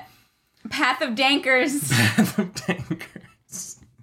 I think we could do a double. We could do a double book club in a week and do it high first, and then come back and be like, we accomplished nothing, so let's actually get this shit. Sure. Let's get the work done. That would be, sure, why not? If you want that to happen, when this video is done, go leave a comment on the video so that we know that if people are actually would watch that nightmare of a train wreck. So Talmains is the best. Yeah, the Band of the Red Hand is awesome. They're probably going to say Murandy, which is a little sad, but I'm kind of glad because I don't want them in the fight with Tarvalon because I don't want them to die because they're my boys. Yeah. My boy, look what you did to my boy! Meanwhile, in the back, the trumpets are like... Jesus Christ. The other big thing is that Gwaine is like, any woman who wants to be Aes Sedai and can channel can be Aes Sedai. And all of the women's nips get really hard, and they come up to her, and they're like, can I become an Aes Sedai? And she's like, they're like, so wait, do you actually like mean that? And she's like, yeah. And that's the only thing anyone ever wants to talk to her about, because everyone else is like trying to pretend that she's not the Amberlin Seat. The Nerdy Slurdy Book Club. Thank you for that super chat. Thank you for the super chat. And so they leave, and we get into chapter 18. which is called A Peculiar Calling. And I got real excited because I turned the page on my... I didn't really turn the page. I swiped left on my Kindle app on my iPad, which is how I read. Because black... Guys, I don't know what this is. And maybe there's other dyslexics who feel this way, but white text on a black screen is easier for me to read than black text on a white screen, and I don't know why. Yeah, a lot. There's a lot of people who've found that. It's very strange. It's not just you. Yeah. No, that's the thing. But like now that I read on my Kindle, like I own all these real books, and I'm like, but it's so much easier to read on my iPad because I can black screen it. Yeah. Anyway, it also helps that I like dark mode. Oh, Google Calendar. Can you add dark mode for Google Calendar, please? That'd be nice. Thank you. On desktop. I know that I have it on my phone, but for fuck's sake, every other app on my fucking computer is in dark mode, and then I go to Google Calendar. You're like, why? Because we can share it, and it just burns my retinas. So I got really excited when I turned over to chapter 19 because the chapter icon is 5 dice. I was like, oh my god, maybe Matt isn't dead. Matt's not in this fucking chapter. Do you think Matt's going to be in this book? I don't, actually. Yeah, I think that this is going to be the Perrin This is book when Perrin 4. disappeared. Yeah, 100%. We also, Egwene did talk to, and I didn't write down his name, but one of the Andorans? Perry Wolf says it's clinically proven that white text on a blue background is the easiest to read. I think that you just read your sex stories on xnxx.com. What? That was a deep internet cut from like 10 years ago.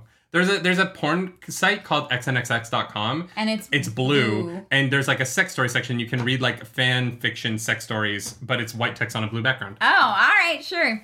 Guys, I am terminally online. I know shit about the internet. I was here when the internet began, and I will be here when the internet dies in like boomer. 2025. Jesus Christ. Because Elon Musk crashes it into the ground.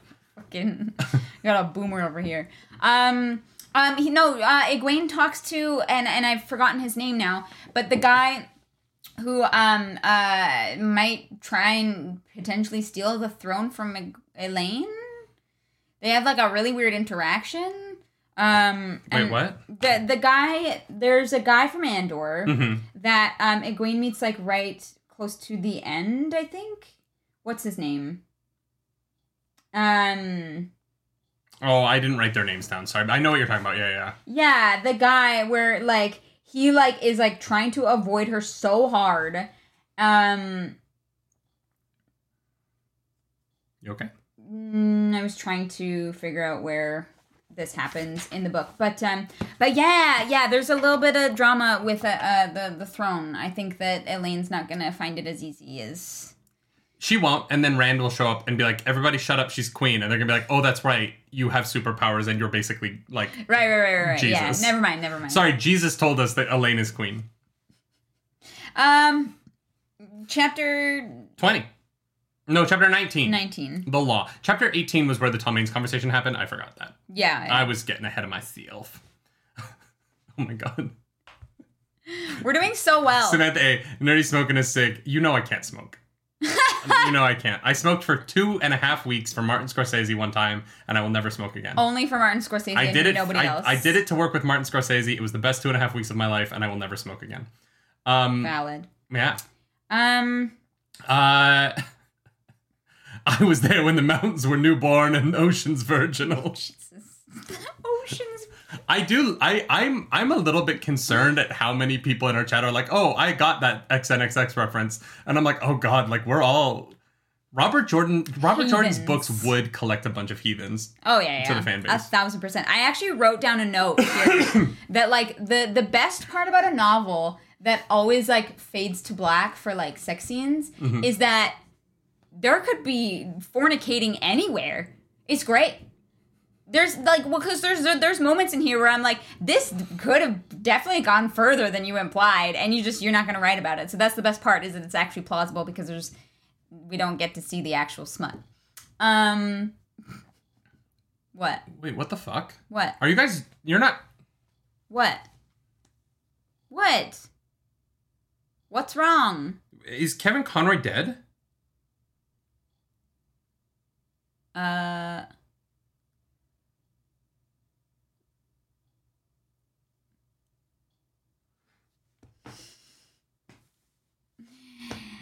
All right. Maybe not.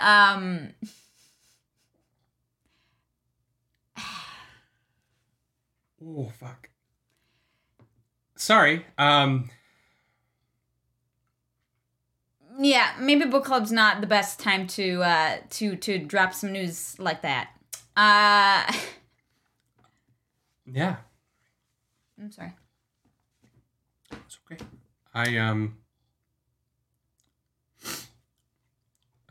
Wow, that was very sudden. Mm-hmm. You okay? Yeah, give me a minute. I'm gonna be right back. Yeah, for sure. For sure. All right. So we are. God damn it. So we get into chapter. Which are we? 19. The Law. Which we finally actually get the payoff from this whole debacle that we've been having with Egwene, where we're like, I know you have a plan, and I know you keep saying not yet. You know, you're going to put Ramonda and Lelaine in their places. We're going to put them in their places, and it's gonna be it's gonna be great. And so we've been waiting for this. We've been waiting for this since Egwene was made Amerlin. So for a while now, because Ramonda and Lelaine, you know, walk all over her, and she's like, not yet. So we get they travel back across the lake that they probably should have like fallen through because, you know, weather. And, yeah, Gareth Bryan is like, I'm going to stay with you. And Egwene's like, no, I am fine. So she's going to call the hall to sit right away. Which, like, I know before we joked about that it could be an email, but this one definitely could not have been an email. So Egwene sits down. And, of course, Ramonda and Lelaine try and take over. They're like, I have some things I would like to bring to the table. And Ramonda's like, yeah, fuck you, Lelaine. I'm going to fuck you up. And Egwene's like, okay, so here's the deal. We need to declare war on Eleda. And everybody's like, what do you mean declare war on a person? Like, we don't do that. And Egwene is like, calls on one of the Browns, I think it was. And I don't have her name here. Good. Takima. Egwene is like, Takima. One of the other girls is like, Takima, is that true about the... Sorry, guys. I'm sorry. I can't really put into words how much Kevin Conroy means to me. Especially recently with him coming out of the closet, and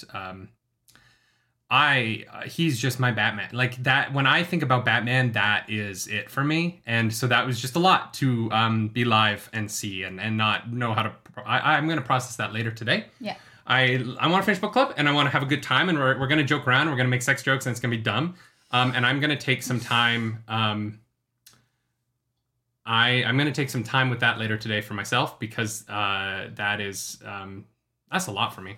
He is truly one of my heroes in ways. I can't, like, I don't know. So many of my favorite things in the world, particularly in the DC world, he voiced, and I love that man. And then when he came out last year, it was just such a moving and incredible thing to learn that this man who I revered so much was also queer like I am. And so yeah, that was just very surprising, and I just needed a second to go blow my nose. And I'm going to be okay, and we're going to get through the show, and then I am going to go sit in my brand new, very comfy chair and play Batman Arkham City. Jason Trainer, thank you for being a member for 8 months. Welcome back to the nerd table. Yeah. We appreciate you. For those of you who don't know who Kevin Conroy is, Kevin Conroy started voicing Batman, Bruce Wayne, in 1992, the same year I was born, in Batman the Animated Series. And he went on to voice Batman for like 27 years, I think, right up until Arkham Knight, I believe was the last thing he voiced, but he might have voiced something after that. I don't remember dates very well. He is the definitive superhero in my mind. He's Bruce Wayne in every way, and I have loved him for so long. Yeah. And that's one of those voices that has lived in my brain since before I have memories. And he means a lot to me, and that is very sad. Mm-hmm. But I'm okay, because at the end of the day, I still have all of the art and amazing things that he created. So he'll live on in me, and I'll try and do him proud. Of course. But yeah. Wow. That is insane. Okay. So, Egwene is in this call. She calls the hall again. This time could not be an email. This was very important. That's what I said. Sorry, I was in the other room. No, you're all good. She's basically like, the law of war is such. And Takima's like, it is. What she said. And Egwene's sitting there like, Takima, you better keep your slutty mouth shut for like 30 more seconds. And Takima's sitting there like, I could ruin all of this, but like... She's like, I know what you're doing. I like Takima here. I was like, I don't know who the fuck you are, but you immediately became very interesting to me because I think Takima wants to go to war? Well, I think she realizes like the necessity, right? Like she doesn't really hold much like power or sway in her towards herself, right? She's just doing her best, and she sees what Egwene is trying to do, and is like, oh, okay, I'm gonna let this just play out. So she's like, all right, who's declaring war? And we get a list of who's sitting up and standing up and who's sitting down. Mm-hmm. One of them has an outburst. It starts with an M as well, I think. Moria, yeah. She's the like, mine! They call her a mine! And she's like, oh, guys, come on. Seriously? Elena needs to go. Just stand up. Let's get this done with. Like, don't be stupid. Arzu, thank you so much for that super chat. Appreciate it. You guys sound Sanchin. Oh, they've been watching us at 1.7 speed to catch up. Yeah, so now we have the slow, slurry speech. Yeah, I feel that. And so thank you, Arzu. They stand. They get because they don't know that once they get to the budget reconciliation number, they don't need to get to the full 60 to pass in the Senate. They only have to get to the budget reconciliation number. Yes, it's midterms week. Yes, we're talking about politics right now. Americans will know what that is, and everyone else is going to be like, budget? What is a budget reconciliation number? So once they get the lesser consensus, because it's a declaration of war, they don't actually need the greater consensus. Any consensus is enough, which is the budget reconciliation joke. I'm very funny, and I'm topical.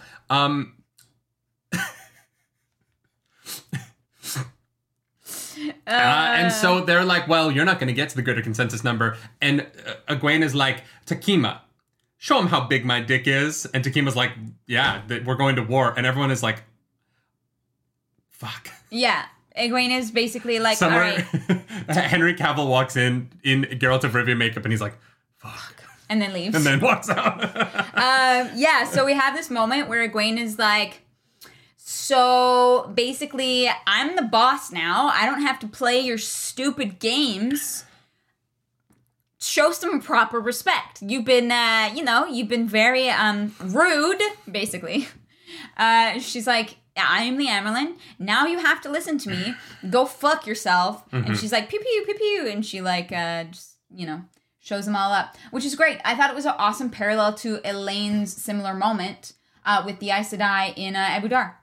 So. Oh, yeah. Similar, but not the same. No, I agree. I think we're seeing these young women become women. Mm-hmm. You know what I mean? They're stripping the young off of their titles there. Yeah. And I really appreciate that. It's making them much more interesting characters. Yeah. Step, thank you for joining the Nerds. To the Nerd Table, we appreciate it. And so, they're going to war. Oh. Yeah. Yeah, basically the Amerlin gets to make all the decisions now. And Takima starts weeping. Yeah. Do you think she's weeping because she knows that she let this happen? No, she is weeping because she knows she's going to get a spanking.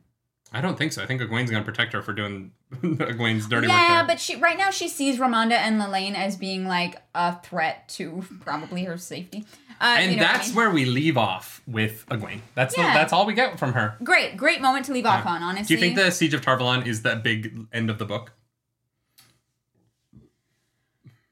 Do you think we're going to jump ahead by a full month by the end of this book? I mean, there's a week between that and the end of the Rand section. Delana, I think, is the one who vomited behind the bench. Because Halima's outside, like, watching, and Delana literally throws up. Yeah. Mm-hmm. Which is weird, because, like, you would think that this is what Halima wants. For Egwene to be fully enjoyed. I don't know, actually. I don't know. It seems very chaotic right now, which seems like the Dark Friends should all be happy. Yeah. Because here's the thing. It seems like all the Dark One has told them to do is let there be chaos. So I'm like... That we've seen. That's super easy. Yeah. Like, if I was one of the Forsaken, I'd be like, my job is so easy. I would just go around, travel, and kill, like, every king on the same day. Mm-hmm. What could possibly be more chaotic than if every king in the world died at the same day? Yeah. Can you imagine if, like, Biden, like, Xi Jinping, Putin, if they all just died one day? Like, it would be... It would be absolute chaos. Oh, it would be insane. The market would crash. Yeah. Right? Like, even if just... Because I was watching this, like, documentary about what would happen if the president were to die in modern times. Because it's happened in the past, but it hasn't happened in, since I think JFK was the last president to be assassinated in office. And they were like, the stock market would crumble. Like, there would be a run on the banks because everyone would freak out. Yeah, it would be an absolute nightmare. And it would just be, I'm like, if I was one of the Dark Ones, if I was a Forsaken, I'd be like, chaos? That's easy. Yeah. Chaos is very, like, stability is hard. Chaos is easy. Yeah. But chaos is a ladder. Chapter 20. Into Andor. We're with Nynaeve, who's already in Andor, so I don't know why it's into Andor, because they went into Andor. Well, yeah, previously. they're at the, But Nynaeve heals everybody. She's like, pow, pow, pow, pow, pow, pow. You're not hurt. You're not hurt. You're not hurt. My favorite is one of the yellows like calls Nynaeve's weaves like sloppy or something like that, and she's like, I fucking healed Stilling. I know. Shut up. I know. Learn from me, woman. Nynaeve is gonna, like, heal the taint off of Sidon, and the yellows are still gonna be like, well, you could have been a little bit tighter. Yeah, sloppy work. Like, it's like when former NFL players are watching the Super Bowl, and the team wins the Super Bowl, and they're like, well, the defense could have been a little bit tighter, like and I'm like, they won the Super Bowl. Yeah. Oh my god. So they go into the Elaine's family estate. And the poor people living there are like, what do we do with 200 people? No warning. It's the middle of the night. And Elise is like, don't worry about it. I don't even need to know where I am. I will organize this shit. Get shit and together. 20 minutes later, everyone's asleep. And she's like, I loved the moment where the nobles are all like sitting around the fire or whatever, and she comes over. She's like, "I meant it when I said that the last people who are ready to go have to do the dishes. I think it is." And they're all like, "Oh, okay." And then the next day their packs are like far less large because they like leave a bunch of their extra like silk dresses behind because they're like, "Oh shit, I don't actually need that." Like, yeah, that was great. Yeah, I think it's wild. I think it's very fun. I think Elise should be running all of Rand's estates. Like, Elise should be Rand's right-hand woman. Because everything would be fine. Yeah. Everything would be fine. Yeah. So they stay the night there. A lot of the women are like, I'm not sleeping in the barn. And then Elise looks at them and they're like, yes, ma'am. Oh, I've always wanted to sleep on straw. I wonder what that feels like. We also know that they're not getting anywhere with the Dark Friend, with the Black Aja. Yeah, no, but they keep torturing her, which is like... they're still torturing her. America. Yeah. And so Elaine is out, just examining terangrials, and she's being really careful with them, but then she examines one, and then she wakes up hours later, and no one will tell her what happened. The rod, yeah. It's like, what happened? Yeah. What? I want to know. It is rude for Robert Jordan to keep that from us, because I'm like, okay, but... Yeah, I know. Like... It's like Chainsaw Man not telling us what the prank that they pulled on Aki is. Rude, You know I know. No. She's like, okay, maybe I'll wait to study these until I have some like privacy, so I don't embarrass myself. Which makes me think that she like used it as a vibrator in front of everyone. I'm like, what happened? That... Of course, it's the dildo rod that like made you like forget what you did. I'm like, oh, god damn it. So they start traveling across the country, and it's going pretty well, except for the fact that they changed the weather, and now there's snow everywhere, and it's cold. And so Avienda busts out a bag of jewels. And she buys everybody wool, blankets and stuff to make jackets out of. And, yeah. Mm-hmm. And everyone and Elaine's like, hey, where'd you get those jewels? And Avienda's like, she's like, Rand tricked me. I was like, what? What do you mean? Rand tricked me. I'm like, okay. I liked the bringing up though. She's like, I tried to buy my toe, which is the least honorable way to do it, as you know. I know, Elaine's like, yeah. Yeah, sure, whatever. Okay, yeah, of course I know that, obviously. Yeah. It's oh my god, this is so not honorable. So bad. I knew that. Yeah, mm-hmm. And Elaine is like, I don't really want to know the details of this because I don't know, this could be very uncomfortable. Yeah. Like, does Elaine think that they're butt plugs that Rand gave her? Like, I don't know. But so, yeah, it's the jewels from... Everything comes back in Robert Jordan's Wheel of Time. Yeah. And the jewels from Lamont's sheath, they're back. And they bought some warm clothes. So, they got put to good use. Which is fucking so funny because Rand thinks about those jewels in the next chapter, or 2 chapters from now. He's like, God, I wish my sword was cooler. Like... I loved it. Or my scabbard, I guess. Well done, Robert Jordan. Well done. Yeah, that was fun. And Meryl gets pulled... Renail is like, it's time for me to get my Aes Sedai. And Meryl becomes her, like, personal teacher. And then, yes. becomes, she's like her lapdog. Fulfill your part of the bargain. And Meryl starts trying to getting treated the same way that the Aes Sedai who are with the Aiel in Tyrion are. Mm-hmm. And I was like, God, the Aes Sedai are getting humbled left, right, and center. About time. It's about damn time. In a minute, I'm gonna need a cinnamon roll. Oh, do you want to get Cinnabon today? Sure. We have to go get groceries, but sure. Yeah, but when we go get groceries... Sure, whatever you want. Let's not go get, like, Cinnabon. Let's go to Cobb's and get, like, good cinnamon rolls. Sure. Yeah, we're going to Cobb's. Why not? Cinnamon rolls. Cinnamon rolls. I haven't had one in a very long time. And so, people are worried about Meryl, but she seems to be taking it okay. Yeah, she's all right. She's kind of been cowed a little bit, so. And so the girls go into Tel'aran'rhiod, and they go to meet with Egwene. And instead of Egwene has used the one power. This is cool. I didn't know that they could do this. To leave messages yeah. on the wall that are like, stay in Andor. Do not go anywhere. And then Nynaeve writes 15. And not like, because it's going to take them at least 15 days to get there. Yeah. And I was like, wow, just say like, be there in 15. Like, just writing the number 15 doesn't seem particularly helpful, but... Yeah, like, I feel like you could just leave a paragraph if you wanted to. Stag, thank you so much for the super chat. Happy 11th birthday, Skyrim. Oh, man, it's November 11th. Yeah, I'm actually... this a little bit of a tangent, but tomorrow I will be doing a charity stream over on Twitch to raise funds and awareness for pancreatic cancer. So I'm going to be playing Crowd Control Skyrim. So if you want to troll me... and have it go to a good cause, come over to my Twitch tomorrow. It's going to be fun. Wheel of Time, thank you so much for that super chat, saying Marilyn is a pro method of cunnilingus. I mean, I am very good at cunnilingus. Agree or disagree? I'm going to agree with that, yeah. Marriage! Yeah. And that's where we leave off with the Wonder Girls. Yeah. We get our boy, Rand. Our boy. We're with Rand for the rest of this, y'all. Yeah, so buckle up. Chapter 21, Answering the Summons. Rand sends Ashaman everywhere to pick people up.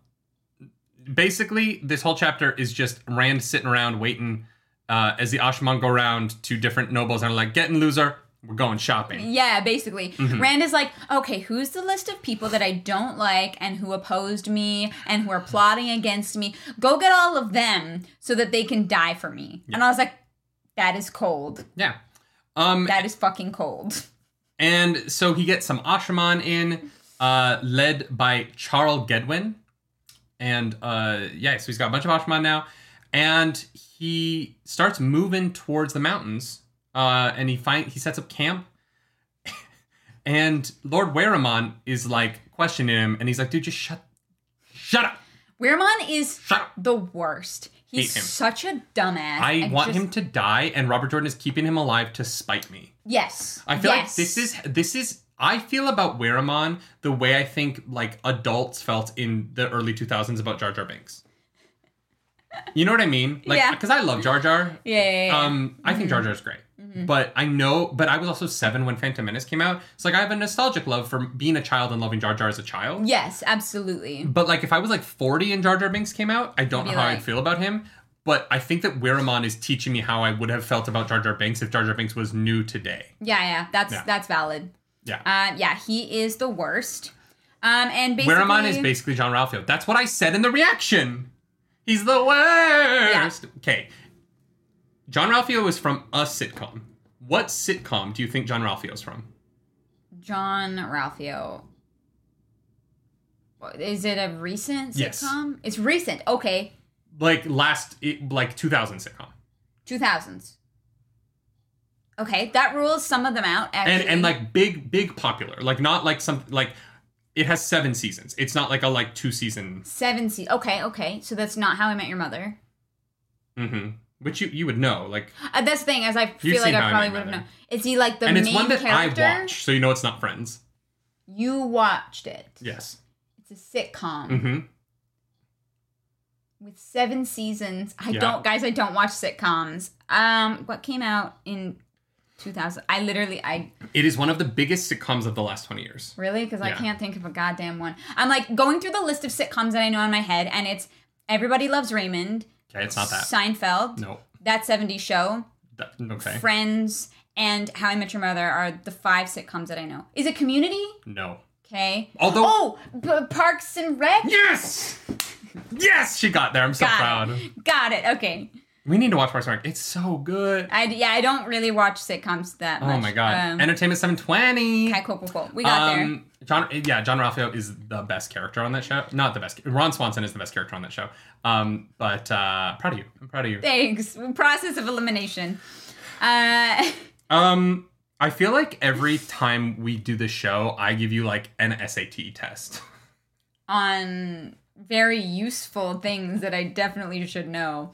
So yeah, Rand is like, fuck the Sanshin. We're gonna go kick their ass, basically. Yes. Yeah. But he's not telling anybody what they're doing or where they're meeting. He just gathers everybody and then he fucking portals them away. I'm like, all right, Rand, keep your secrets. Yeah. We also he sends Narishma. Narishma brings him a package. Giggity. And Rand is like, wow, I can't believe I trusted him to do this thing. And if you watched our reaction, I was like, okay, what do you think this package is? Yes. And I was like, I felt like my first instinct was Kalendor, but I was like, I don't think Rand would like trust anybody to do that and like get those wards. And I was also like, when I thought of a package, I didn't think like a package. I thought like a package, especially because he keeps it under his saddle, like it's like under his leg. Yeah. I was like, so it can't be. That's too big. But I was fucking right, and I want that to be known. Yeah, so Rand pulls everyone together. I'm not going to do what Robert Jordan did and say all of the people who came together. Yeah, we're not going to list them and tell you where they're standing and where they moved to. I'm not going to lie. The next 4 chapters could have been exciting. Could have been 1 chapter. Seriously. I'm not going to lie, chat. This might be a controversial opinion, but I did not enjoy this battle. Mm-hmm. Because the way that Robert Jordan spent 4 chapters repeating information about the same characters over and over again, I got bored here. And it was unfortunate because I think that the battle at the end of this was really interesting and like big. Yeah. But Robert Jordan's writing here really got in the way of my enjoyment of it, personally. Yeah. Because by the time the fighting started, the amount of repetitive, like he repeats information about Weramon so many times in these next 4 chapters. I know. And Sunamon, and like it got tedious. The thing that's built up well that I think is good is the like weirdness around Sidon. Mm-hmm.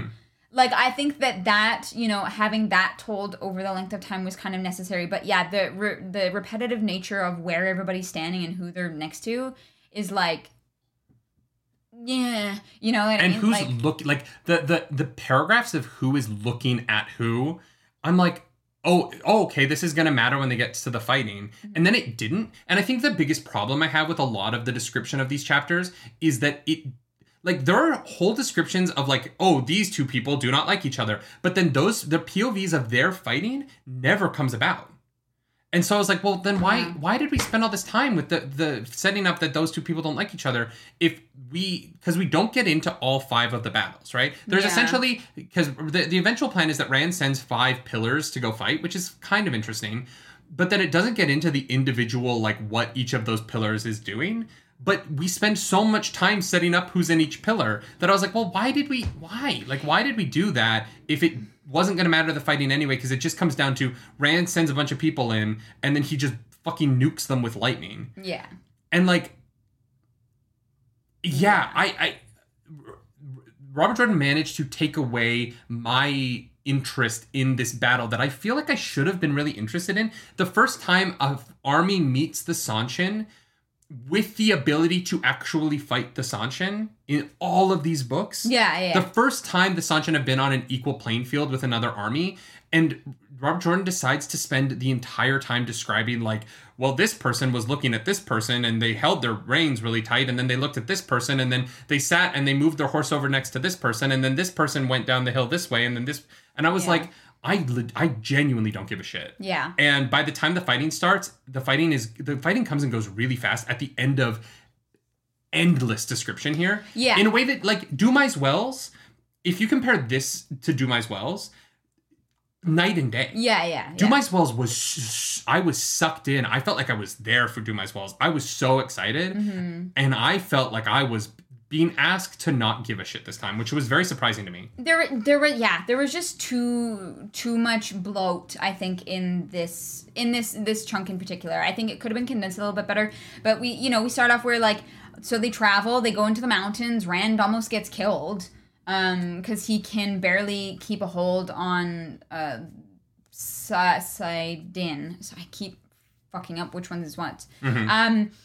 Like, he keeps, he's having a hard time right now. He gets dizzy when he grabs a hold of the source. And because of that, he ends up holding on to it for, like, most of this section, which is commented on. But Light Blinded Fool is saying he's writing that way on purpose, from the perspective of individuals in the war, not a bird's eye view. That's fine. It's just not interesting to read. Yeah, and I agree. That's fine. And this is the first time we get the Sanshin against equal footing, and we never actually get description of what that fighting is like. Yeah. We just get the fog of war, which is fine. I get it. Robert Jordan wants to write the fog of war. Yeah. But in this instance, what I wanted was to understand what it was like for the Sanshin to come up against an army that can actually fight them for the first time. Yeah. And we get Sanshin POV. I would have loved more what the Sanshin feel like being up against an army that they actually are, like, challenged by. Yeah. And like I don't feel like I got that. What I feel like I got instead was chaos. And I get that that's what Robert Jordan likes to write, but he's written that so many times now that I'm like, we've done this before.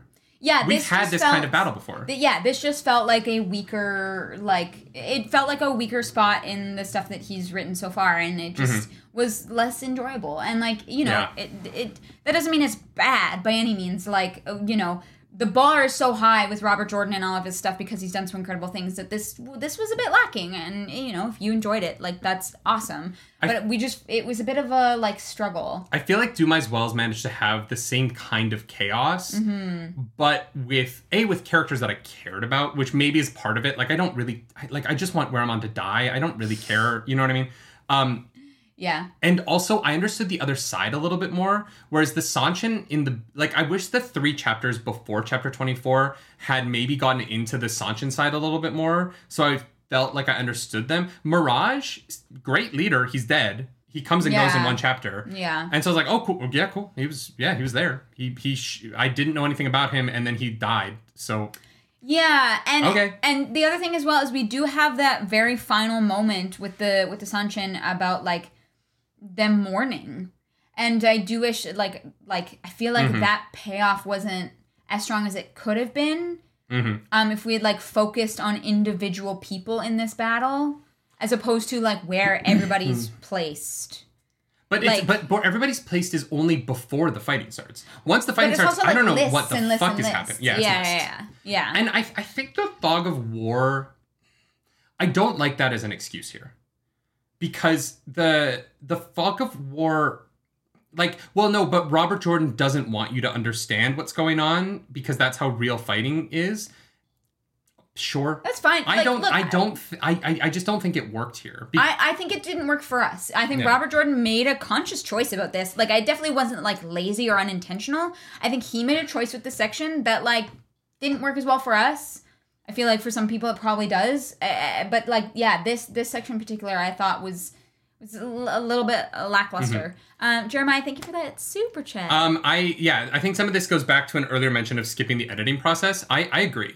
A little bit. Here's the thing, right? If you only had the descriptions at the beginning of chapter 24, I wouldn't mind it. It's the fact that 21, 22, and 23 leading into 24 are also just descriptions. Yeah. And it's about the same character. That's what I mean. This section, these couple chapters felt like they could have just been a smaller condensed chapter, and I think you still could have effectively gotten the scale of the ground that they're covering. Yeah. You could have definitely effectively set up that the Sanshin think that there's a bunch of people out there, but it's actually just one group traveling, right?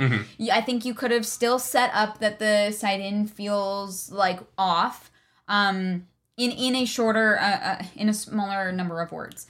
Because it once the fighting starts, it does get good. The Davram Bashir stuff is real good. Bashir is the goat, guys. Who brought it up? I think it was someone brought it up in chat.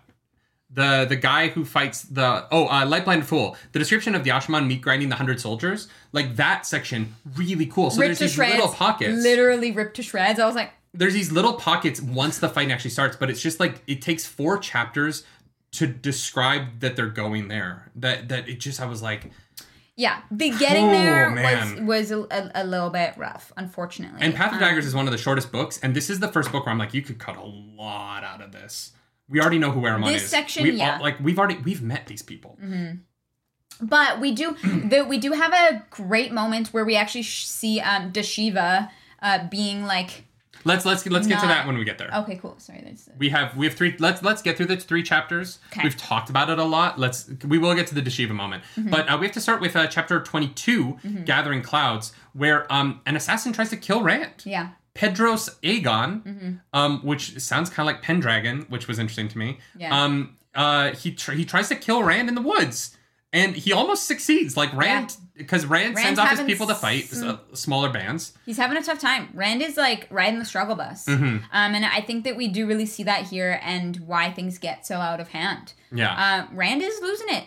He gets dizzy when he grabs the Saidin. Now, we talked about this, and you were like, do you think that's because of what happened with the bowl? Yeah. Or do you think that's because of the madness and the taint? And I really hope we find out. This is a mystery that I don't want to wait books to find out what the fuck's going on with the One Power. Yeah. Because it's honestly, it's gone on as long as I find it. Like the Rand using Kalendor, that is the climax of the mystery.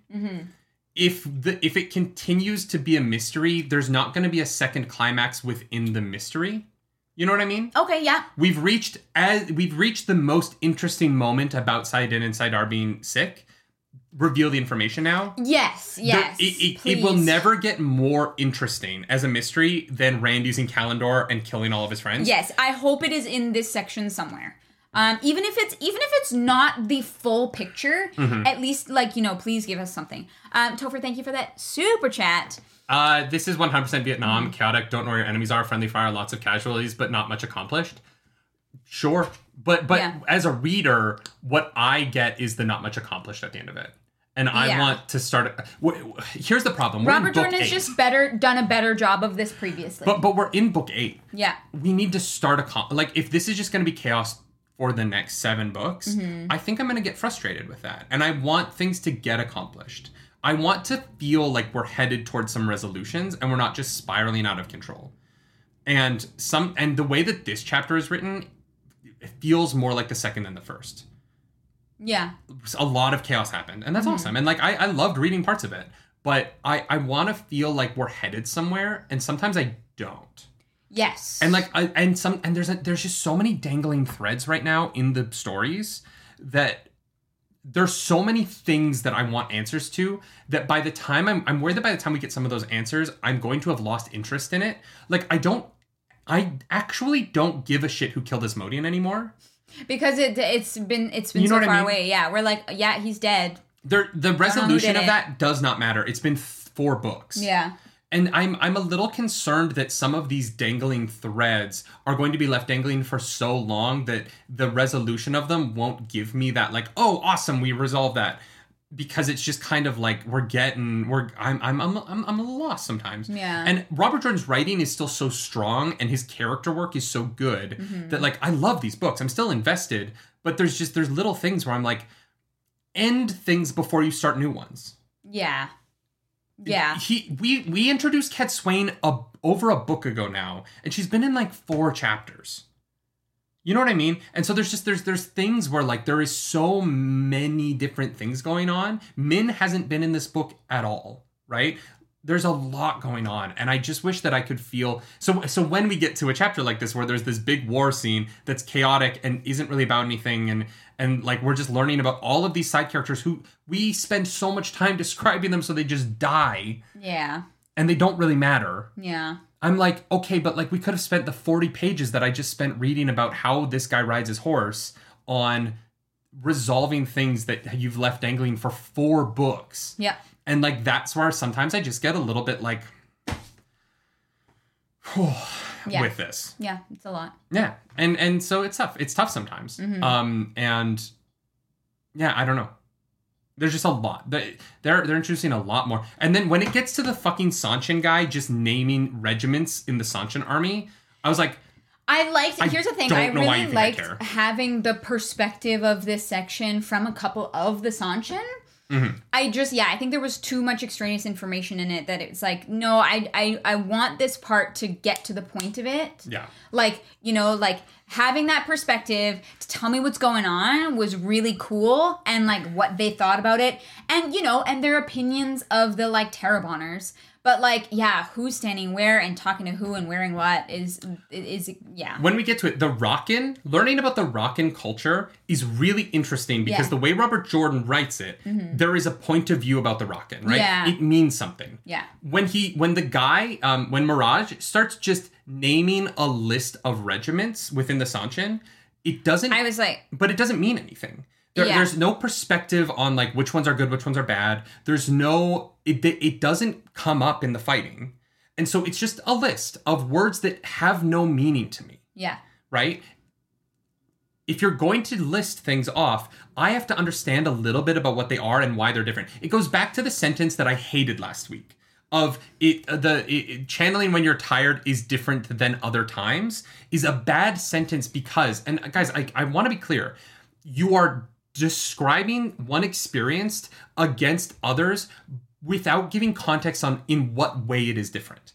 Mm-hmm. And sometimes Robert Jordan just writes things that are existing in his head. And I think that he has I think it's really solid in his head what it is. Yeah. But they're just things that don't mean anything to me. They're fantasy words that I don't have any perspective on. Yeah. And like, yeah, maybe they'll come back, but I think a lot of these people just die. So I'm like, oh, you gave me a list of, I don't know what those are. Yeah. I legitimately don't know what those are. Yeah, a lot of those people are dead. And that's fine. But yeah, we get to the point where Rand and his group over the next, I think, 5 days are traveling around so much and taking out all these groups of Sanshin that like the what's his name? Mirage. Yeah, thinks that there's thousands and thousands of men out there and is very confused as to how they got into how they got past the patrols to get into the mountains. Arzu Keshef, thank you for that super chat. Thank you so much. I don't blame you for your frustration. I remember my first read spending the whole of Path of Daggers just wondering where the maidens are and being sad they missed out on the battle. It gets better. Next book is my favorite. Can't wait. Ooh, exciting. Let's finish this assassin moment. Yep. So Rand channels when he's being shot at. He doesn't channel in time though, and then he just vomits everywhere. because this sickness is wild. Yeah. He's not well. But but he's on it. Who do you think gave Aegon Pedros? What? I thought it was Pedros Egan. It's Aegon Pedros. But when I read it, I read Pendragon. Oh. And so I thought it was the other way around. That's okay. That's fine. I don't know how I read it wrong and then in my notes got it right. Anyway, so the who do you think paid Aegon to kill Rand? I thought that there was a note from oh no, I remember they now. think that it's Aleda. Yeah, because there's a bunch of Tarvalon gold in his pocket, which is obviously a fucking runaround. There's no way that that Tarvalon is like, yes, kill him and we're gonna give you all Tarvalon money. Like that's Bashir is like I have Tarvalon gold. It doesn't matter. Guys, Rand is rich because he's plundered money from 7 countries. Like he's gonna their currency situation is a fucking nightmare. Yeah, do you think they have exchange rates? Oh my god. I mean, here's the thing. It could be Alviarin or one of the Forsaken. Like like this guy could be a dark friend. I don't know. I feel like it's someone closer. Yeah? Yeah. Yeah, I think it's someone close. I think it's someone within Rand's company right now. Maybe it's one of the Ashaman. Weramon might be so fucking annoying to hide that he's actually brilliant. You know what I mean? Like, yeah. Weramon being this fucking annoying, and that would be a delicious twist. If it turns out that Weramon's actually just like trying to kill Rand, but he's being so like, I'm gonna be all bluster so that no one suspects me, that would actually make him a real cool character. That would be fun, yeah. Blue, thank you for 5 memberships. Blue, thank you so much. We really appreciate that. Yeah. Yeah. I think it might be one of the Ashaman. Because they're the who knew that Rand was going to teleport to that spot, or could like tell somebody like how was he just there? Was with them, but I thought Rand went first. Aegon Pedros was with no. This is because he's an yeah. Because doesn't Rand go through first? I would need to reread the whole section to know. I thought they were already there, but maybe. Yeah, I don't know. I'm thinking maybe an Ashaman, but I'm not smash that like button, people. Yeah, smash that like button. Yeah, Let's go. If you're here and you haven't liked the video yet, it's free. It's free. Just give it a little click. It's a little tap. So we cut over to Asid Bakun. Yeah, I guess that was who is one of the Sanshin. I don't know how you say Asid Bakun in a southern accent, so that is going to be interesting for the show to do. Acid Bacon. Oh my god. Ass Bacon. My buddy Ass Bacon over here. And he is he's leading some Taraboners. He's leading some Sanshin, and he has some Domain, but the Domain are in their tent. Because they're sick or some shit. Well, the one Domain was sick, and oh no, she's fine now. Thank you for that super chat. Nintendo crossover twist. Weramon is actually going to be one of the new Pokemon in Pokemon Scarlet and Violet. Is a Pokemon? Yes. Yeah. Next Friday, y'all, I will be catching a Weramon, and I will let him die in every fight. I love it. Resurrect him to die over and over again because I hate him. And we learned a little bit about the Rockin'. Aerosmith's Rockin' roller coaster. And really cool. I liked the dive into the Rockin' here. I thought it was really cool to learn about like their culture, about how there's like an age limit. So like you age out of being allowed to fly. And we meet this character later on who's like, he believes in the Sanshin, he's fighting for the Sanshin, but he's kind of like pissed that he aged out. Yeah. Like that was such a big, and this is where learning about the Sanshin was great, right? Was in this like cultural stuff that meant so much. Yeah. Because I felt bad for the guy. Mm-hmm. Can you imagine like you're flying your whole life? Pilots, there's an age limit for pilots, right? You can't be a commercial pilot past a certain age. Yeah. And can you imagine like all you love is flying? You just love flying planes, and then one day you just turn in your age, you hit that next number, and you can fly just as good as you could yesterday. But you hit the number. And so that thing that you love is taken away from you. Yeah. I was like, that was a really cool beat. And I really loved this bit. Yeah, giving the Sanshin something a little more like relatable. Yeah. Because right now they're just evil. To our character's perspective. Yeah. And to my real world perspective, because like their culture is very slavery and I don't like it. Yeah. And yeah, I love this bit with the Rockin'. I thought it was really freaking cool. Perry Wolf, thank you for gifting 10 memberships. So many people at the we're gonna need a bigger table. We're gonna need so many nargs at this table. It's a good thing we have a new place because we have more like room for activities. We have more, yes, yeah. Blue can't have all the fun. Thank you so much, Perry Wolf. Thank you guys. Oh it's nice seeing so many green names in the chat. It is very nice. I love it. You love to see it. So yeah, I love this system that they have.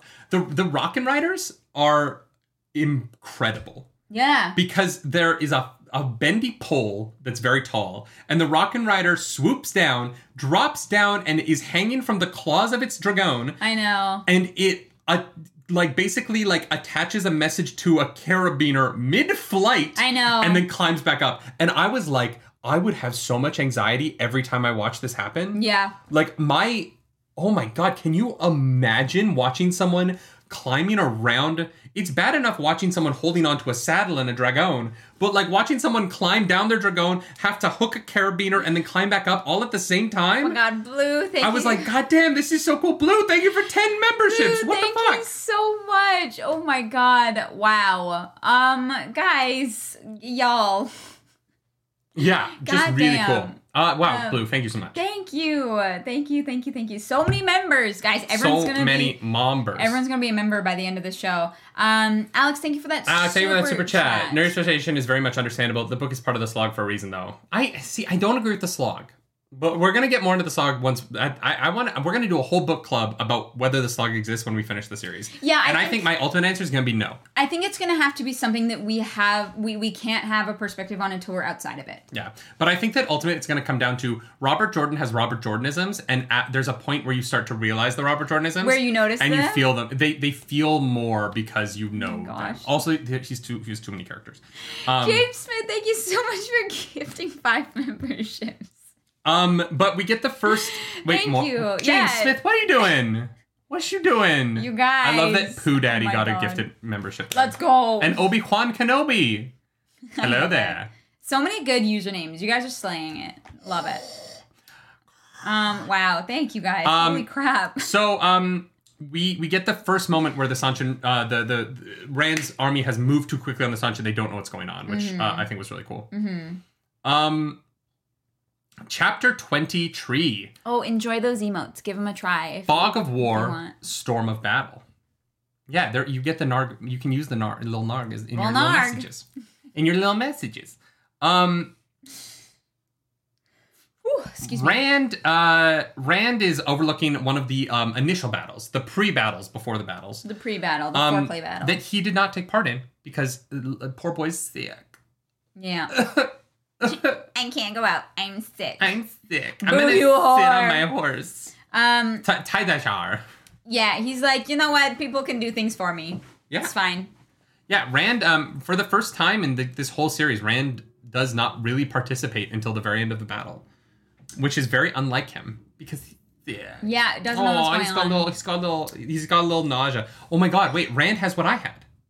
He gets nauseous. He's throwing up. Smoke. Yeah. Oh my god! One of the guys he brought with him is a smoker, and he can't handle it. I think that's what it is. Yeah. Mm-hmm. Do you think he's? Oh my god! I hope he doesn't have the diarrhea that I had. Yeah, because someone's gonna have to clean that up. Oh man. Oh look! There's so many Polarises in the chat. He's so More cute. emotes when? That's a good question. More emotes soon, Dakuna. We'll work on that. We need more book club emotes. Yeah. Yeah. We'll figure that out. What are like some guys? Drop in the chat. What are some Wheel of Time related emotes that you guys think we need? Yeah. We need a fireworks one. A fire, yeah, and a horse. We need a Tarvalon one. That's just a vagina. I don't know. I think that's against TOS, but yeah. We need a horse and a human, and the human's a little bit ahead. Oh my god. So Rand brings up Min. He's like, oh yeah, Min had visions of that guy dying. And I was like, Min, remember Min? That character who I thought was a main character? I miss her a lot. Aracom. Aracom. died, and Min foresaw it. Meth, anything for that super chat? The Rockin' are totally flying past London to have the groundlings at the Globe Theatre throw rotten fruit. They started to use the word groundlings, and in my world of improv, groundlings are one of the best improv troops. It's if you're in LA and you want to learn improv, it's either groundlings or UCB. So hearing groundlings over and over again cracked me up. As you can see in the reaction that we did. We should definitely have a smut corner emote. Oh yeah. Nobody puts smut in the corner. And so Bashir's patrols bring in a bunch of prisoners. And Rand's like, let them go. But keep the women with us. Well, yeah, they're too dangerous. Yeah, but like, it's also dangerous to like let a bunch of foreign invaders go. Here's the thing. I don't think that that enough of them survive that they could be a threat. It's 100 men. Well, Rand just doesn't want to kill them all. I know, but like, they're gonna become bandits in Altara. Like, here's my problem with it. Rand just spent all this time going around Ilion cleaning up bandits. Maybe. And now he's one country over and he's like, nah, leave them to go be bandits. Maybe he's hoping that they'll be like, oh, the dragon spared my life. I'm gonna go join his army. Yeah, sure. Very optimistic. Sure. Sure. It's fine. Sure. I don't know. This is one of those beats where I was like, sure. Like, at this point in how many people Rand has killed, for him to be like, no, this is a bridge too far, I was like, all right. Well, sure. I mean, I don't know. Killing people in battle and executing prisoners are different things. Letting them go to just do whatever they want is not, like, I feel like he needs a better plan than that. I'm not saying he has to execute them. Yeah. I'm just saying, like, letting them go is maybe not the best plan, but still. Yeah. I don't know why that was held. The wet and the peach emoji. I don't know why that was because that's held. Coming on an ass. Turvok, I know that. You need emotes for Claris is right and Nerdy is right for voting. Oh, we need Claris and Nerdy emotes. But we can also always do a poll. We learned how to do a poll. And Polaris is an emote, so you can use that for Claris. That's true. My little dragon boy, he's in there. Polaris is a boy? Yeah. Oh, I thought Polaris was a girl. Yeah, I don't know. Sure. I've never checked. I've never done the underside. Like me neither. There should have been a better plan there. I don't think letting them go or executing them is the best thing. So I don't really know what they're supposed to do, but But also, like, they're jumping forward, and so they're just letting these guys go behind them. Yeah. I don't know. It just seems dangerous. But we cut over to Furik Kharid, not to be confused with Kadir. Let's just swap the R and the D in the name. Yeah, why not? There's too many fucking names in these books. Kharid is moving his people around, trying to gather different outposts together because they're getting hit over and over and over again. And he's like, I feel like we're not hearing what's going on from our scouts very much. Yeah, it's a little concerned. And then they just get attacked. Yep, more dead people. Yeah, so they kind of just get crushed by the one power here. And no warning. Sorry. Boom. Ashandra, thank you so much. Welcome back to the Nerd Table. Nita Hopper and Red Hand. That would be pretty easy. And we just need an F with a big hat and a wolf medallion on it. Or a fox medallion. God. And so Kharid starts the retreat. And this is kind of the first time we see the Sanchin retreat, which is cool. Yeah. But yeah, the Ashaman are just coming at him, and they don't even know Ashaman exist, which is crazy. Yeah, Rand's like, yeah, my plan is working. And Bashir's like, yeah, we've done some good work here. Time to go home. And Rand is like, but what if? Now, hear me out. Actually, I don't care what you have to say. We're going to go take Abu Dar. And I was like, before we get to that, hey. Nalam is like, yo, I don't want anyone to think I'm crazy because they will put stuff in my tea. Does anyone else feel like Siding's a little weird? Yeah, it's like some funky's going on. Anyone else feel like Siding's a little... Rand is like, no, you're dumb. Like... Siding's a little weird? Yeah. Anyone else? No, just me. Cool. No. But I'm not crazy though. I want to be... Just want to be very clear, I'm not going mad. Only tea in my tea tonight, please? Feels a little funky, Some funky's going on. We need a tangent emote. Yeah, and Rand is like, yeah, it's Sidon's tainted. I don't know what. Stop complaining. Yeah, Rand is like, shut up. I don't want to hear it. Like. Mm-hmm. And so yeah, they keep pushing and pushing and pushing, and this is where Bashir's like, hey, maybe we should call it. They're retreating. Maybe, we've done some good work here. Let's go home. And Rand is like, no, fuck you. Yeah, I was like, which is the right call, I think, in this case. Really? Yeah. You got to at least push them out of the mountains. If they're still in the mountains, they're a problem. I don't think all the way to Abudar, I think is too far.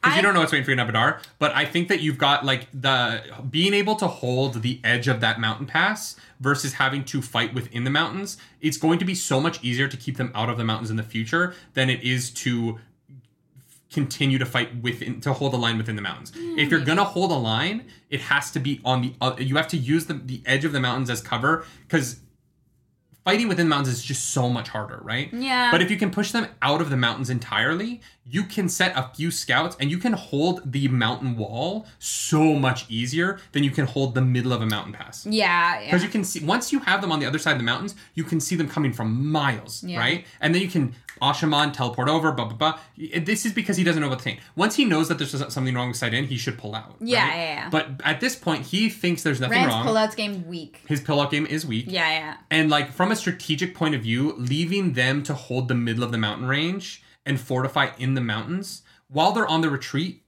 getting them on the retreat gives you so many tactical advantages that allowing them to build a stronghold within these mountains makes it just really hard. Yeah. Hal, thank you so much for that super chat. 2,782 named characters, and they're all super important. Jesus Christ. Yes, they're all super important, and they all have variations of like 5 names. Yeah. Remember when Rand killed Brend and took over his... Yeah. Wait, I thought our king was named Brend. No, it's Rand. It's a different person. Are you sure? You sure? Or are we just pronouncing Brend differently? So Rand is like, all right, we're gonna. They don't even have to make new plaques and shit. They just have to scratch a B in front of, or they have to scratch out the B, and they're like, oh yeah, this was King Brent, but now it's King Rand. We just polished out the B, like, and so. So yeah, we get to the next chapter because Rand is like, we're gonna go take Abudar. Well, but first they get attacked by some Sanchin, and Rand loses control of himself, and he falls off his horse. That's true. Yeah. Yeah, he's not okay. Yeah. Which is why in the next session we finally get to Dashiva. Yeah, so Bashir comes back and saves him after he's fallen off his horse. The like left one of his flanks was like mysteriously not there because Weramon had like charged forward because Weramon's an idiot. And so they get attacked, and Rand's in a little bit of danger because he can't do shit right now. And Bashir saves him and is like, let's go home. Mm-hmm. But we're not going to go home. We're going to keep going. Yep. Chapter 24, A Time for Iron. You can go watch us react to this. If you're a patron member, you can put this on and listen along with us. Yeah. Which is very fun. Mm-hmm. From now on, y'all, I think that's going to be the only version of those audiobook chapters that go out. I don't think we're going to do the edited versions anymore for a variety of reasons. Yeah. But I think we're going to keep doing one audiobook chapter a book, and that is going to go up for YouTube members and for patrons as a more of a private video for a number of reasons, including like algorithm, and also just they're a lot of work, and I don't like the edited versions personally. Yeah, it's tough to make an interesting video out of it. So we're gonna. The watch time on that is bad. Yeah, it's just for how many hours of work it takes me. I don't think it's worth it moving forward. So this will be the last public audiobook reaction, but from now on, patrons, you're still getting them, and YouTube members here. Yeah. Blue made like 30 of you today, so you guys will be. There will be like a private members only video for that in the future. Yeah. Yeah. So we are going to head into chapter 24. Mm-hmm. We actually start with Kenner Mirage, which I love his name because Kenner makes the best Star Wars toys. Oh, I was like, what? He's like plotting things out. He's like super weird how they can move around. There must be so many people in there, and Suroth coming in with the info. Yeah. Suroth and a friend. Because he's like, there's like 90,000 people out there. Like, Rand has, like, an army of, like, 90,000 people. Yeah. Y'all, if there's another moment, like, at least, like, she spun around before he could come up from behind, I might pull out that. There just won't be a full video. Yeah. If there's a moment that is, like, that hilarious, it'll be a short, it'll be on TikTok, it's going everywhere. Yeah. You know what I mean? Mm-hmm. You know what I mean? I'm not messing around with that. Yeah. There will be moments. Yeah, those videos just don't do super well. So, you know, and they're a lot of work. Yeah. So they're a ridiculous amount of work for what they end up doing. But High Lady Suroth shows up and is like, hi, I believe that Rand has rediscovered the ancient art of traveling. And he also has Ashaman with him, and he also is this, and his name is Randall Thor, and he's from the Troopers. And I was like, oh, Suroth has a little bit of information here that the Sanshin should not have. Because she's a dark friend. And guess who else is a dark friend? Liandrin. Yeah, we messed up in the way we listened to this. What do you mean? So, Alwyn is leading a Dakoval who is a Damani. Yeah. And Liandrin is a separate Damani who is not collared. Wait, no, Liandrin... I went back and read it again. Liandrin is not wearing a collar here. Because at the end, if you go to the end of our reaction, I brought up the fact that I was like, how is Liandrin Damani? She cannot touch the one power. Yeah, I thought that Liandrin was collared and in a sheer dress. Liandrin is in a sheer dress. Yeah. They're two separate paragraphs. When we were listening to them, and this is why audiobooks don't work for me, is because these details are sometimes hard for me to put together in my brain. Yeah. Liandrin is just a normal Dakovale. But there is a Damani Dakovale who is standing in front of her. Okay. Yeah, and so I missed that. What happens is, how we got confused, I believe, is that the first... So, Mirage looks at the first Damani, and Alwyn realizes that he's looking at her, and so she makes that Damani kneel. And then, separately to that, she tells Liandrin to kneel. Okay. Second, because Liandrin doesn't kneel with the first Dakovale. Okay. Gotcha. But it's a little bit confusing when you're listening to it. Okay. But they're both Dakovale, but one of them's Domain and one of them is Liandrin, but Liandrin doesn't have a collar, but the other Dakovale standing right next to Liandrin does have a collar. Great. I'm glad we got there. I'm glad I went back and reread the chapter in the book because, that makes more sense. Methany, thank you for that super chat. Falling behind a bit here, but Saidin is weird here is definitely my new... my dog ate my homework. Nice. I love it. I'm going to definitely use that. I'm not mad, I swear, but like, Saidin's super weird here. Elizabeth Plouffe, thank you for joining the Norgs. Welcome to the Nerd Table. Appreciate Let's go. Suroth is like, you're going to fight them. And Mirage is like, I don't want to. And Suroth is like, but you're going to, right? And he's like, Yep. I only have one painted fingernail. So I guess I have to do what you say, even though you're not... I have to paint more fingernails so I can shave my head. I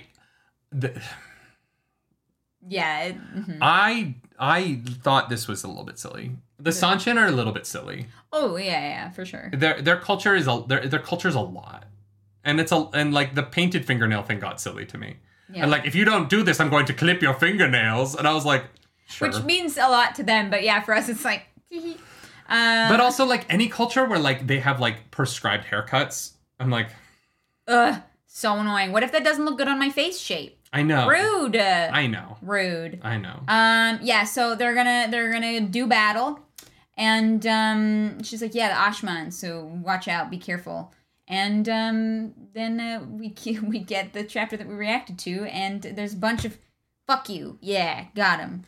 Ben Kelly says, sponsored by Audible, audiobooks don't work for me. Yeah, they work for me if I've already read the book. I'm not... Look, I'm going to be very honest. Audiobooks are not my thing, but I know that they are for other people. And I think that Audible is a great service.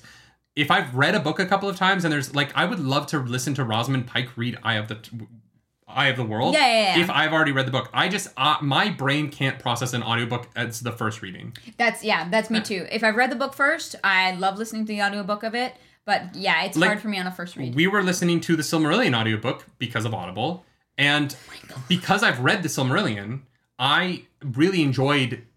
Yeah, that was a lot. I really enjoyed the experience of listening to the Silmarillion because I've read it before. Mm-hmm. But...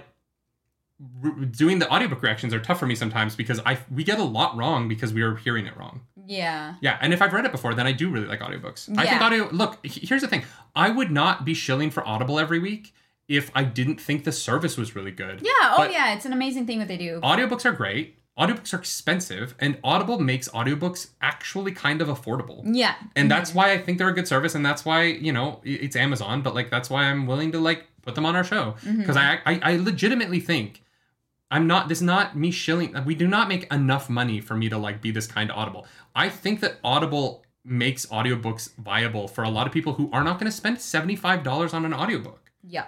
Audiobooks are so expensive. And so, yeah, I think they're great. And if you love audiobooks, I love that. Yeah. Go to our audibletrial.com/nerdynightly and get them. If you don't love audiobooks, that's okay too. Books exist. Yeah.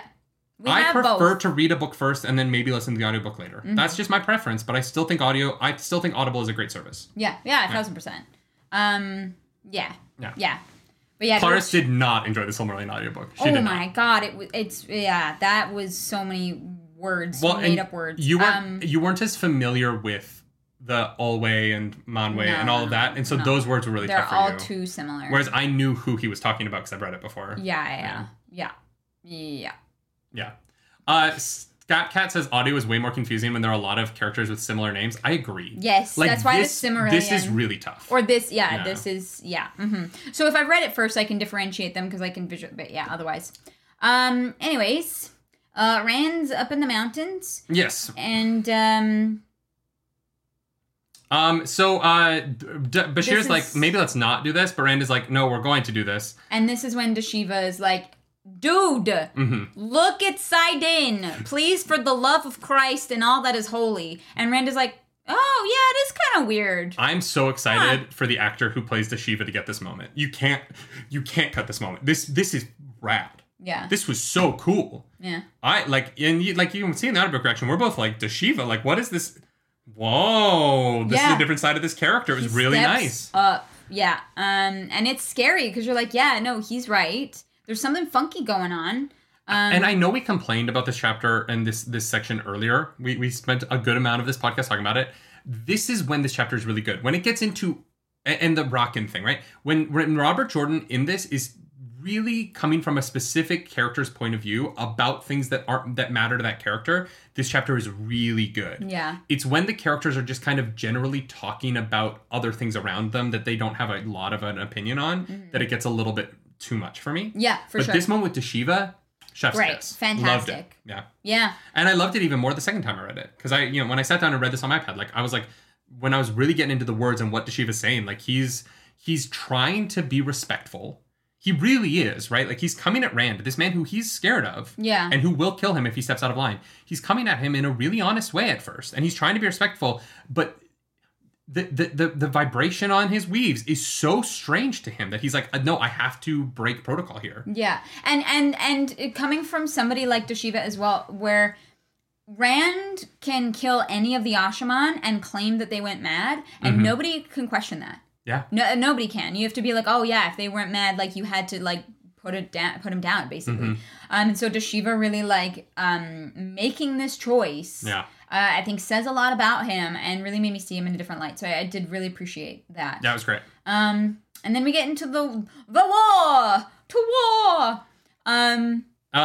But despite that, he does look at the word. It's vibrating weirdly, but he doesn't think too much of it. Yeah, he's like, whatever, we're already here. It doesn't matter. And he sets his army in motion. Yeah.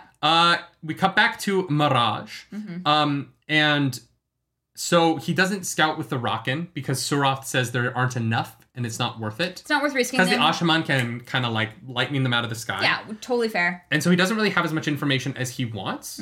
But he's got like 50 domain and he's like, we're going to be okay. It's like, we're Gucci. And so we cut over to Bartom Saikan, who is, kind of coming to the realization that Rand is sending them to die.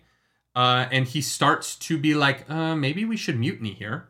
And he starts trying to like engineer a conversation, which was really interesting. Like, yeah, like there's a point where it's like, well, if you're it's either you kill me or I die here. I might as well mutiny.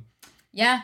I'm not going to die. And it kind of got, I don't want to talk about that. That's this week. Never mind. But then before that... I was going to go with an allegory to something else that we watched this week, but I don't want to... Yeah, no. Spoil it. I understand. The feeling of, like, I would rather die of doing my free will yeah. than behaving as a tool for you is a really interesting character motivation for a character whose name we barely. Really... I was like, oh, this Bertome guy's really cool. Cool, and Who then the fuck is Bertome? They die because they get attacked, and so there's no time to mutiny. Yeah, yeah. He's like trying to get Weremon on his side. Nope, attacked. Boom. Yeah, and so Mirage has learned that there are these 5 pillars. They've kind of split up into these 5 pillars to try and. Here's my thing with this. Why wouldn't you travel and flank them? Okay, so they split out into 5 pillars and head straight from those 5 angles. Why not hit from all 5 sides? I think because they don't have enough information to know whether or not there's like other waves coming. If you flank someone and there's someone else behind them, that segment gets crushed in between 2 armies. And if you don't have a full visual of the battlefield, I think it might be too big of a risk. I also was kind of thinking, why not travel to the other side of the mountain and just catch them on the plains on the other side? Yeah. Well, then the Rockin' are actually more dangerous there outside of the mountains. That might actually be too dangerous. It doesn't matter. I don't claim to be a master at, like, battle planning, but they probably should have had Matt there. So, Varric, we cut to, he is carrying an urgent message for Chiang Mai, and he's super disturbed because he watched one dude, one Ashaman, tear through 100 men. We talked about this earlier. Awesome moment. Brilliant. Really, really, really cool. And when he gets there, Chiang Mai is dead. Everyone's on fire, and he's like, yo, what the hell happened here? He's about to start like scolding people before he sees that like half of them are dead and they're on fire. Yeah. And the guy is like, well, the domain was fighting, and then the domain started to kill us, and the Sultan like loses her shit. She's this is a good dog. My pet would never do that. Oh god, so gross. But yeah, this is the first instance where we see that not only is Saiden a little bit fuzzy, but so is Saidar. Yeah, What do you think the reason is? If you had to guess. So, do you think it's the bowl? At first I thought it was the bowl. Mm-hmm. But I actually think it's Elaine. Oh, the nuke. Yeah. Yeah. I have a feeling she fucked up way harder than we realized. But then why would it affect them on the other side? I don't know. But, well, actually, no, that doesn't make sense. Because after the bowl is used and before the nuke goes off, they say that it feels funky in the air. That's true. They say that it feels weird. Maybe it is the bowl. Maybe it is. Yeah. Maybe it's that so much Saidin was used. Because when they link, they can use so much more. Yeah. Maybe it's just that like so much Saidin and Saidar was used to do that for the bowl, because they were like trying to do the whole world at once. Like maybe if they had done it like regionally and like popped around with the bowl and done a bunch of places back to back to back, it wouldn't have been as much Saidin and Saidar. They did too much. But maybe they like pulled maybe like the world is a little bit burnt out. You know, because like they can't burn out because they're linked, and we know that you can't burn out while you're linked. But maybe rather than like them being burnt out, maybe like the world is. Can you not be burnt out when you link? No. Oh. One of the advantages of linking, and this is why everyone has a problem with the show, is one of the advantages of linking is that you can never pull your full power. So like you can pull so much more as a group than you usually can. Yeah, but sure. You can't burn out because while you're linked, you can't personally burn out. Okay. And so that's why when the show has what happens in episode 8 happens, people were so upset because they're like, that like is not how the one power works in the books. Yeah, I think that it has to be the bowl because they feel the weirdness before Elaine makes the like bombs, whatever, like that happens. So yeah, It's probably that like the bowl was never meant to be used on that scale, and it made the one power like maybe like unstable for now. And here's the thing. Is it an area that's unstable? Is it anyone who is in a certain vicinity it's unstable? That I don't understand. I think it's an area because I think that as they're heading closer, the men start to feel it. Yeah, but Rand has been sick this whole time. I think so that the sickness has to be the madness. I think that Rand is tied to the power in a way that nobody else is. I think that as the Dragon Reborn, he is like, everyone else can channel the one power, but Rand is the one power. Do you know what I mean? Like Rand is connected to it in a way that nobody else could be. So if Saidin and Saidar are sick, Rand is sick. Not in the same way as everybody else until the end of the chapter. He loses control as well. But I think that the one power is Rand, and Rand is the one power in a way that is not true for like an Ashaman or for an Aes Sedai. Interesting. And so I think that he has just been sick since the one power was sick. Okay. And everyone else starts to feel it when they get closer, but he would feel it anywhere because he is just like, it is him in a way. Okay. Interesting. I like that. I don't know. We'll see. Yeah, because those are the things that are not quite like adding up. There's something funky going on here, but I do think it is the bowl. Yeah. That's, yeah. So Varric is like, we're going to need that domain to be working when we head south. And the Sildam freaks out and gets a little pale, and he's like, oh, fuck, what's going to happen? Yeah. We cut over to Davram Bashir, a good boy. Good boy. Best boy. And he's overlooking some stuff. He's like looking down on a field. And he's like, well, it's going to be, I don't know if I want to go that way because it's going to suck. It's going to suck. But Rochaid is like, I can do it this time. And Bashir's like, yeah, but are you going to be good? You good, bro? And Rochaid's like, you good, bro? I'm good. Have I not killed enough people today? And I was like, oh, something happened with Rochaid off screen. That what happened? Yeah. You're not going to tell us? I don't know if we're going to know. But this is where the fog of war argument falls apart, is that, yes, there's a fog of war, but Robert Jordan is specifically not showing us even what our characters see. Yeah. There's too much that is fog of war, but then also on top of that, I'm going to have my characters talk about something that they know about. Yeah. And is affecting the decision making that they're doing. Yeah. And this is where you can't have it both ways. You either need to tell us what's going on in the battle or have the fog of war, but to not tell us and then also have fog of war on top of it, it just gets confusing. Yeah. What happened with Rochaid? I don't know. Don't know. Probably something cool. We may not probably something bad. Find out at all. So if you're going to do the whole like, well, war is confusing, it can't be confusing from the perspectives of the characters we're in the perspective of. Yeah. And this battle, and this is what Dumais Wells didn't do. I really understood what was going on with Perrin and Dumais Wells. Mm-hmm. There was a fog of war. The whole war was chaotic. There was a lot going on that was all over the place. But when I was in Perrin's perspective, I knew what was going on with Perrin. Mm-hmm. This is not doing what Dumais Wells did, where we're cutting into Davram Bashir's point of view and going, wow, that was crazy, huh? And I'm like, what? Yeah, I want to know. Because the characters know. Can you show right? me? The characters know what happened to them, but we don't. Yeah. And that's where it gets, that's the step too far for my enjoyment of this chapter. Yeah, that's fair. And then we go back to Rand.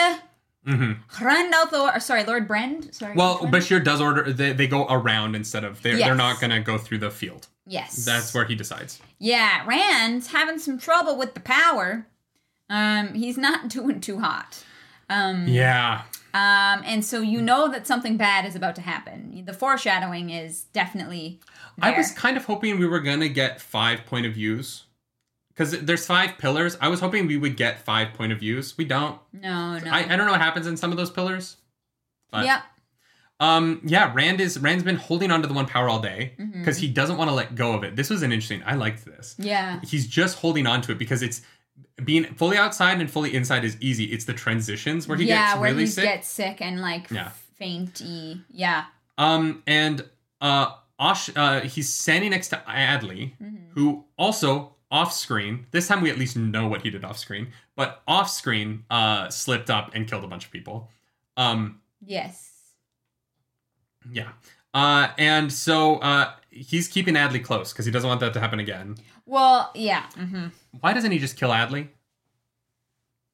Well, because he needs him right now in the battle. But Rand's whole thing is once someone looks like they're going mad, you kill them. But he's also struggling with the power, and Dashiva said there's something weird with the power, so it would be weird to... I guess maybe he's assuming... But then if Rand is assuming... Okay, but if we go that way, if Rand does not kill Adley for going mad here and killing his own people, because he thinks... Then why did he kill his own people? Because because Saidin is like doing its own thing, and Rand can see the weaves, so he knows what Adley's intentions were, and then realize the effect of it. Right. But follow me here. If Rand is not killing Adley for going mad and killing his own people because he thinks that it's because there's something wrong with Saidin, why does he think the right answer is to wield more Saidin? Because he's cocky. I don't think that he realizes there's something wrong with that. That Saidin, the problem with Saidin is the reason why Adley did that. Okay. Do you know what I mean? Because if he thinks that Adley loses control because there's a problem with Saidin, then I think that the logical next step for him would be to not wield more Saidin.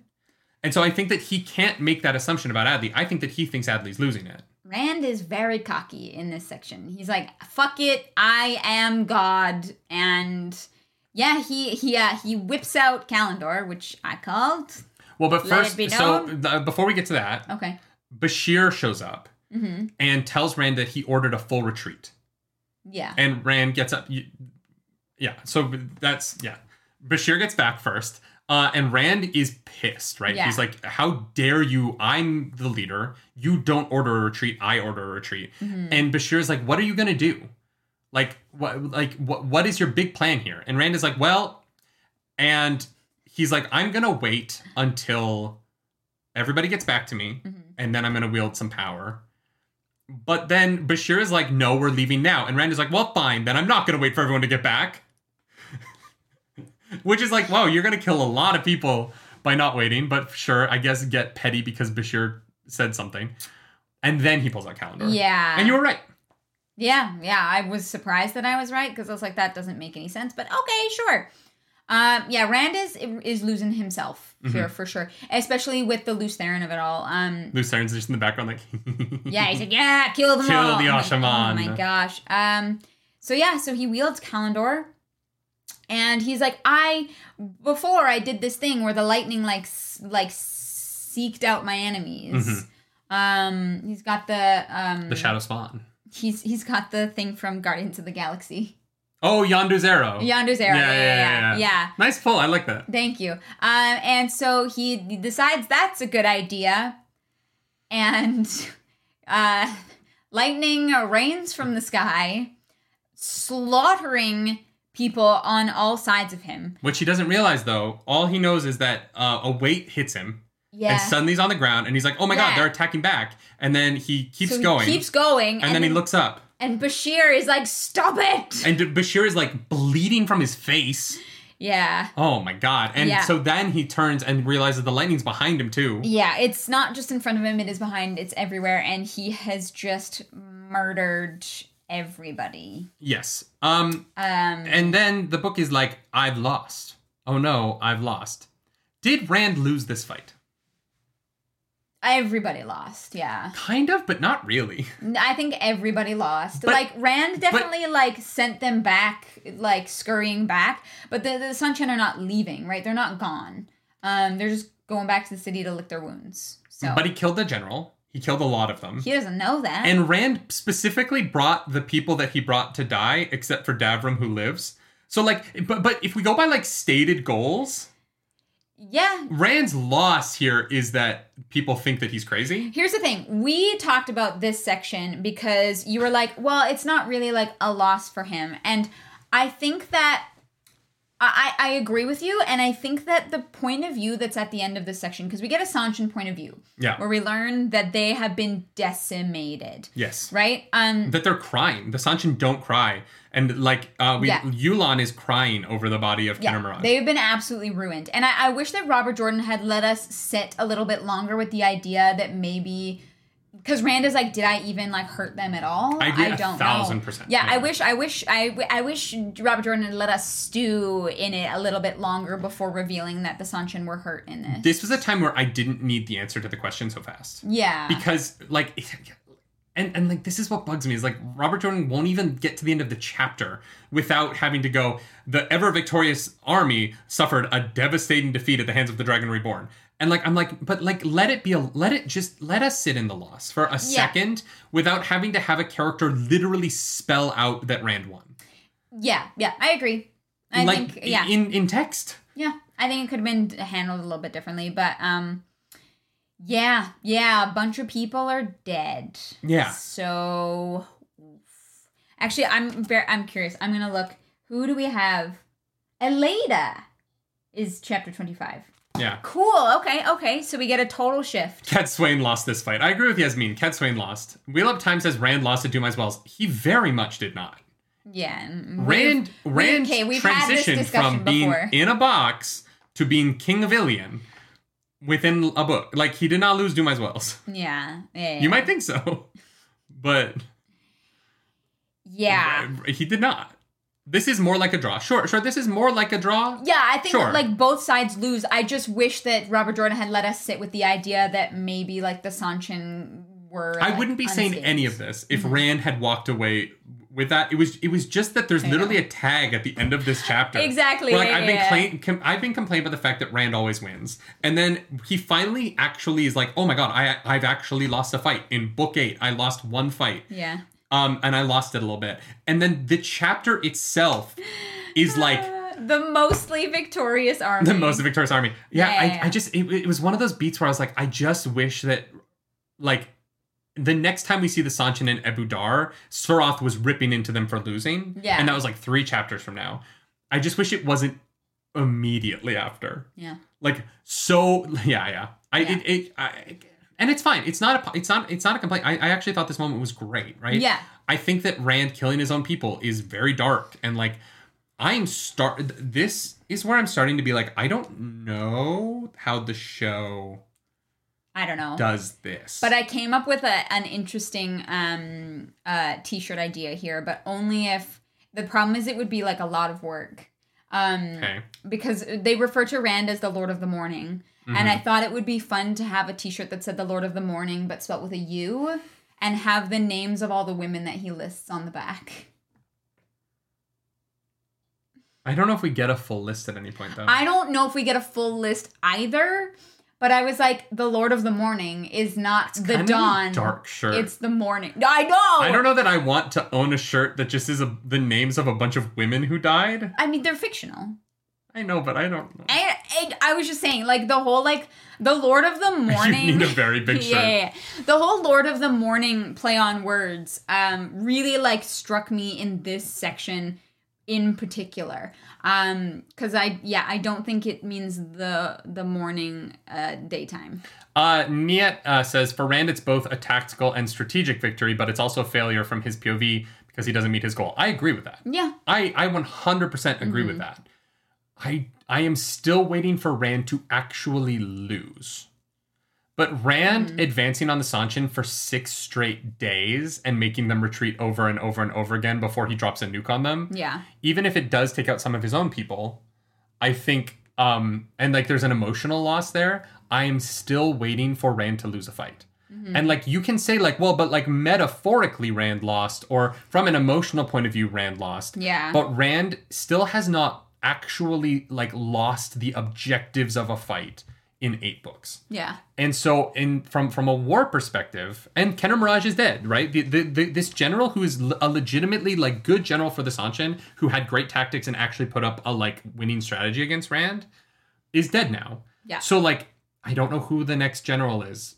I don't know who is going to beat Rand once. Yeah. And so I don't know that it's ever going to be anyone at this point. Like I don't know that Rand ever actually loses anything. And like, yes, he has emotional losses. And yes, he has like, I'm not saying that he has perfect victories every time. Yeah. But like, he has yet to go into a fight with a plan that didn't ultimately succeed. Yeah. And all of his losses are like these, you have to make an argument for them to be losses. Yeah. And I just want him to have a loss where he goes into a fight, he is wrong, he retreats, and he has to learn a lesson from that and come back and fight again another day. And we've never had that. Yeah. The lesson Rand learns is, well, on to the next one. Yeah. I'm sadder. I'm going to be more broody and sad as I go into the next fight. It's never, what did I fail at that I can do differently next time? No, I think that Rand learns from a lot of his mistakes. But I also think that Rand is not in a good place right now. Mauricio says, is Rand supposed to be a general? That is what he's doing. I mean, he over is, and over and over again. So like, yeah, the leader. He's there. But he's also like coming up the plans and executing. Like he's literally the general of this army. Yeah. I mean, Bashir is like under him, but like it's Rand's plan, and everyone does what Rand says. So. Yeah. This one was a weird one. So you think that this section of the book is? I don't think we're gonna get the Sanshan in any more of this. I think do. this. Oh, really? I think this next section might actually be, Egwene and going to Tarvalon, and then I think she gets to Tarvalon. I think that the big what is it? Finale of this book is whatever Elaine alluded to about the first explosion. Oh, okay. That was left at like a huge cliffhanger, so I feel like that's the first explosion on the way to Caemlyn. Yeah. So whatever that is I don't know. Mm-hmm. Yeah. Mm-hmm. But we'll find out. Ashandarai says, think of this in terms of the Force in Star Wars. Would Rand winning or losing these battles be a win or a loss in the dark side or light side of the Force? Right, but okay, everything would be a loss. But no, go to the original trilogy in Star Wars, right? The entire second movie in the original trilogy, considered to be the greatest sequel to a film of all time, is the Rebels losing every single fight. Yeah. Right? Luke and the entire team lose on Hoth, and they're forced to retreat, and they learn from that, and they become better. Yeah. Luke goes to Dagobah, and Yoda tells him to go in the cave, and he says, don't bring your weapon, and he brings his weapon into the cave, and he loses in there, right? He then is told, don't go fight Darth Vader on fucking Bespin, and he goes anyway, because... on Dagobah. And then he goes to Bespin and he fights Darth Vader and he loses. He loses his hand. He finds out that Darth Vader is his father. Spoiler alert. And he is literally, he spends the end of that movie hanging from a thing, hoping that his sister comes and gets him. Sorry, spoiler for Star Wars. When we see Luke next, at the beginning of Return of the Jedi, he is a different man because he faced loss and he faced tragedy and he grew from that. Rand al'Thor could use an Empire Strikes Back. I would love for the next book to be an Empire Strikes Back, because that's not where he's at in this one. Well, but I think this moment could end up being that because he thinks he's lost. He thinks he fucked up. But thinking that you've lost and losing aren't the same thing. I think that Rand doesn't. There's no lesson for Rand here. Because even in his loss, the reason why he loses is because he loses control of the power because something's going on with it. Yeah, he's isn't cocky. His tactic. It is not Rand's tactics. It is not Rand's choices. It is that something happens that he doesn't understand and isn't in control of. Yeah, no, I don't agree with you. What lesson do you learn from that? If you think that you lose, well, I think that thinking that you lose is more important than whether or not you actually lose because of the emotional repercussions. But you don't learn from emotional repercussions. You learn from lessons. Yes, you do. Okay, what is the lesson that Rand can take away from this battle? That he got cocky. He pushed his advantage too far when he knew that there was something off. But that's not why he lost. And people died. Yes. No, it's not. He doesn't. It's because Saidin did something that they think is impossible. Yes, he died because he kept pushing. But that's not Rand's fault. We're retreating. That's not Rand's fault. It doesn't matter. It doesn't need to be his fault. He made the call to go after Abu Dar. He made the call to keep going when Bashir said not to. Yeah. And whoever else was like, yeah, maybe not. And he's like, no, I'm the fucking Dragon Reborn, bitch. Come at me. He's like, he got cocky and people died because of that. But, okay, sure. In this one fight. Yeah. But we are 8 books in and we have yet to have a moment where Rand's choices, where Rand's strategy and choices are the reason that he loses. He loses an emotional victory here because Saidin is being funky. That is not, but that's not about him. That's about some magic weirdness bullshit. That's hand wavy. But it's still his choices.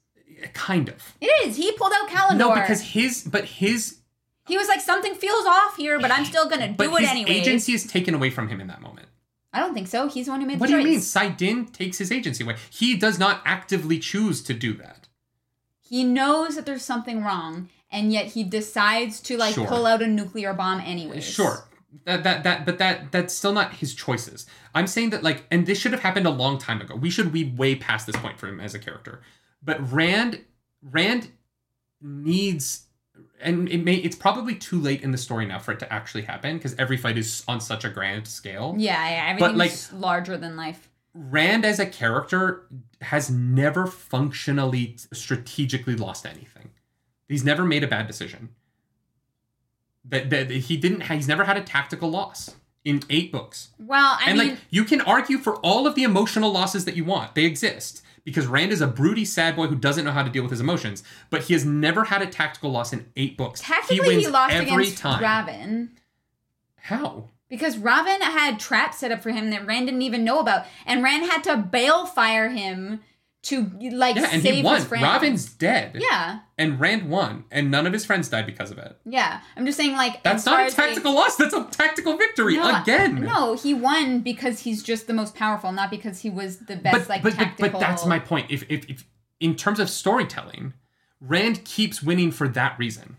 Every time. Mm-hmm. There is some magical bullshit that happens at the end of it that lets Rand win. And I would love for this series to have a moment where any of our main characters lose. Yeah, that's why I wish that we didn't have the Sanshin tag at the end of this chapter.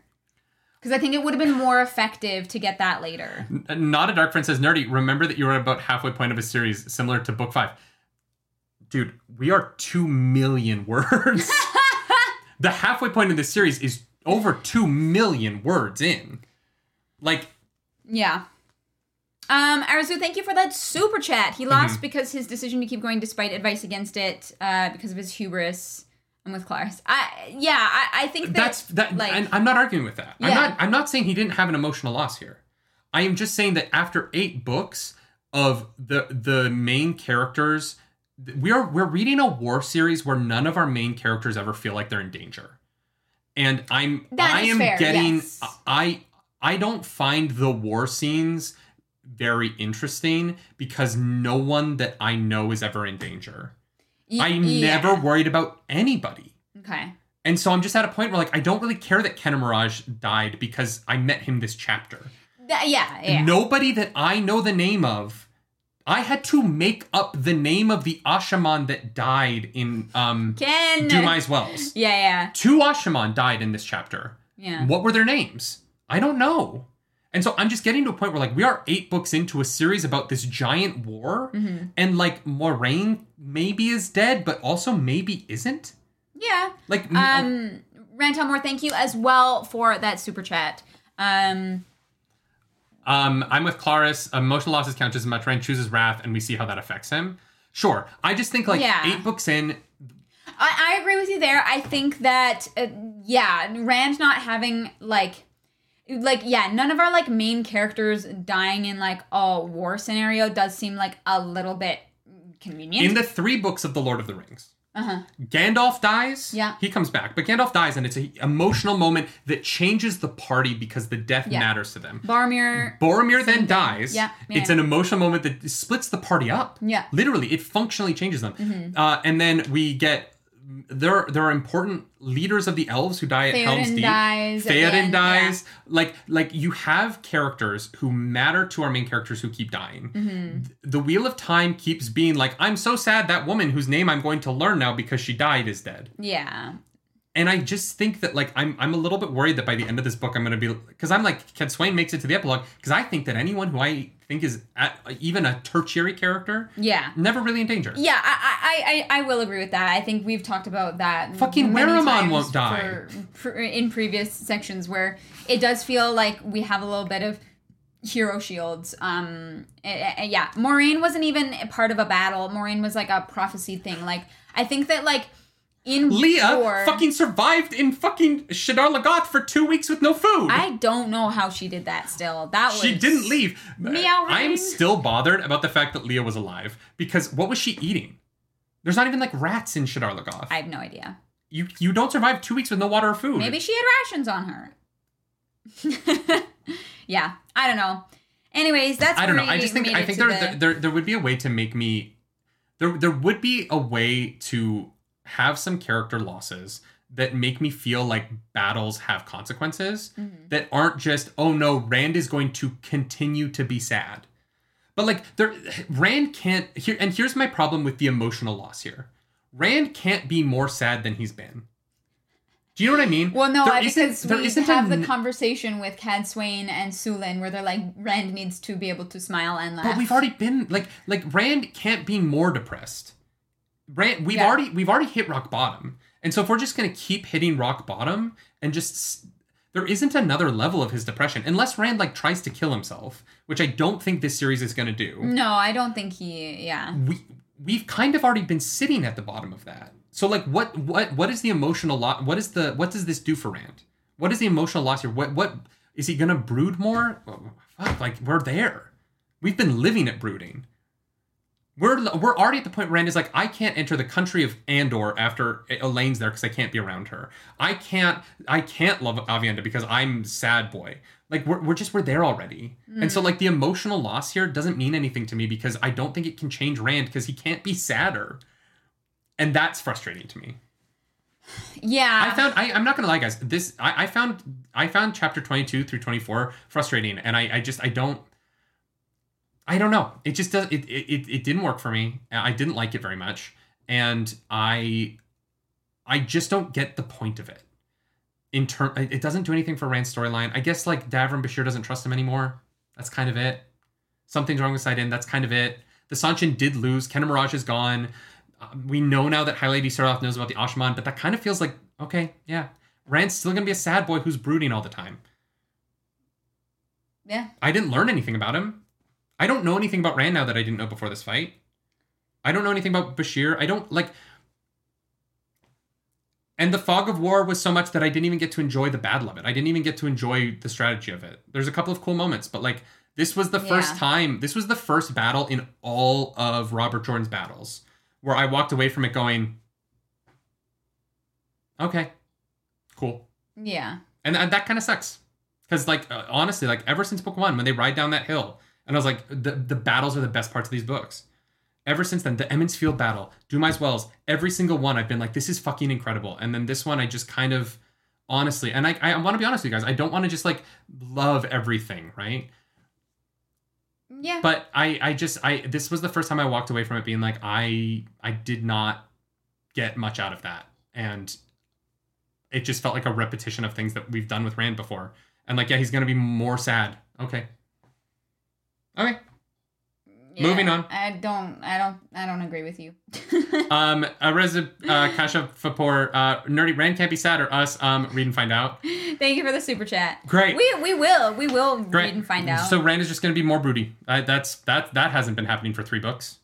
Well, I'm hopeful that like Cat Swain and that's Sulin. Yeah. Yep. I'm hoping not Sulin. Sulin's with Perrin. Sorry. Soralia. I'm hoping that the two of them are able to succeed and bringing the humanity back out of Rand. Michael Kioski says, I also wanted Rand to lose, but Kentucky is too solidly red. Jesus Christ. Someone says, Branthel Moore says, I wonder how, if y'all would process certain things differently if you're reading at your own pace.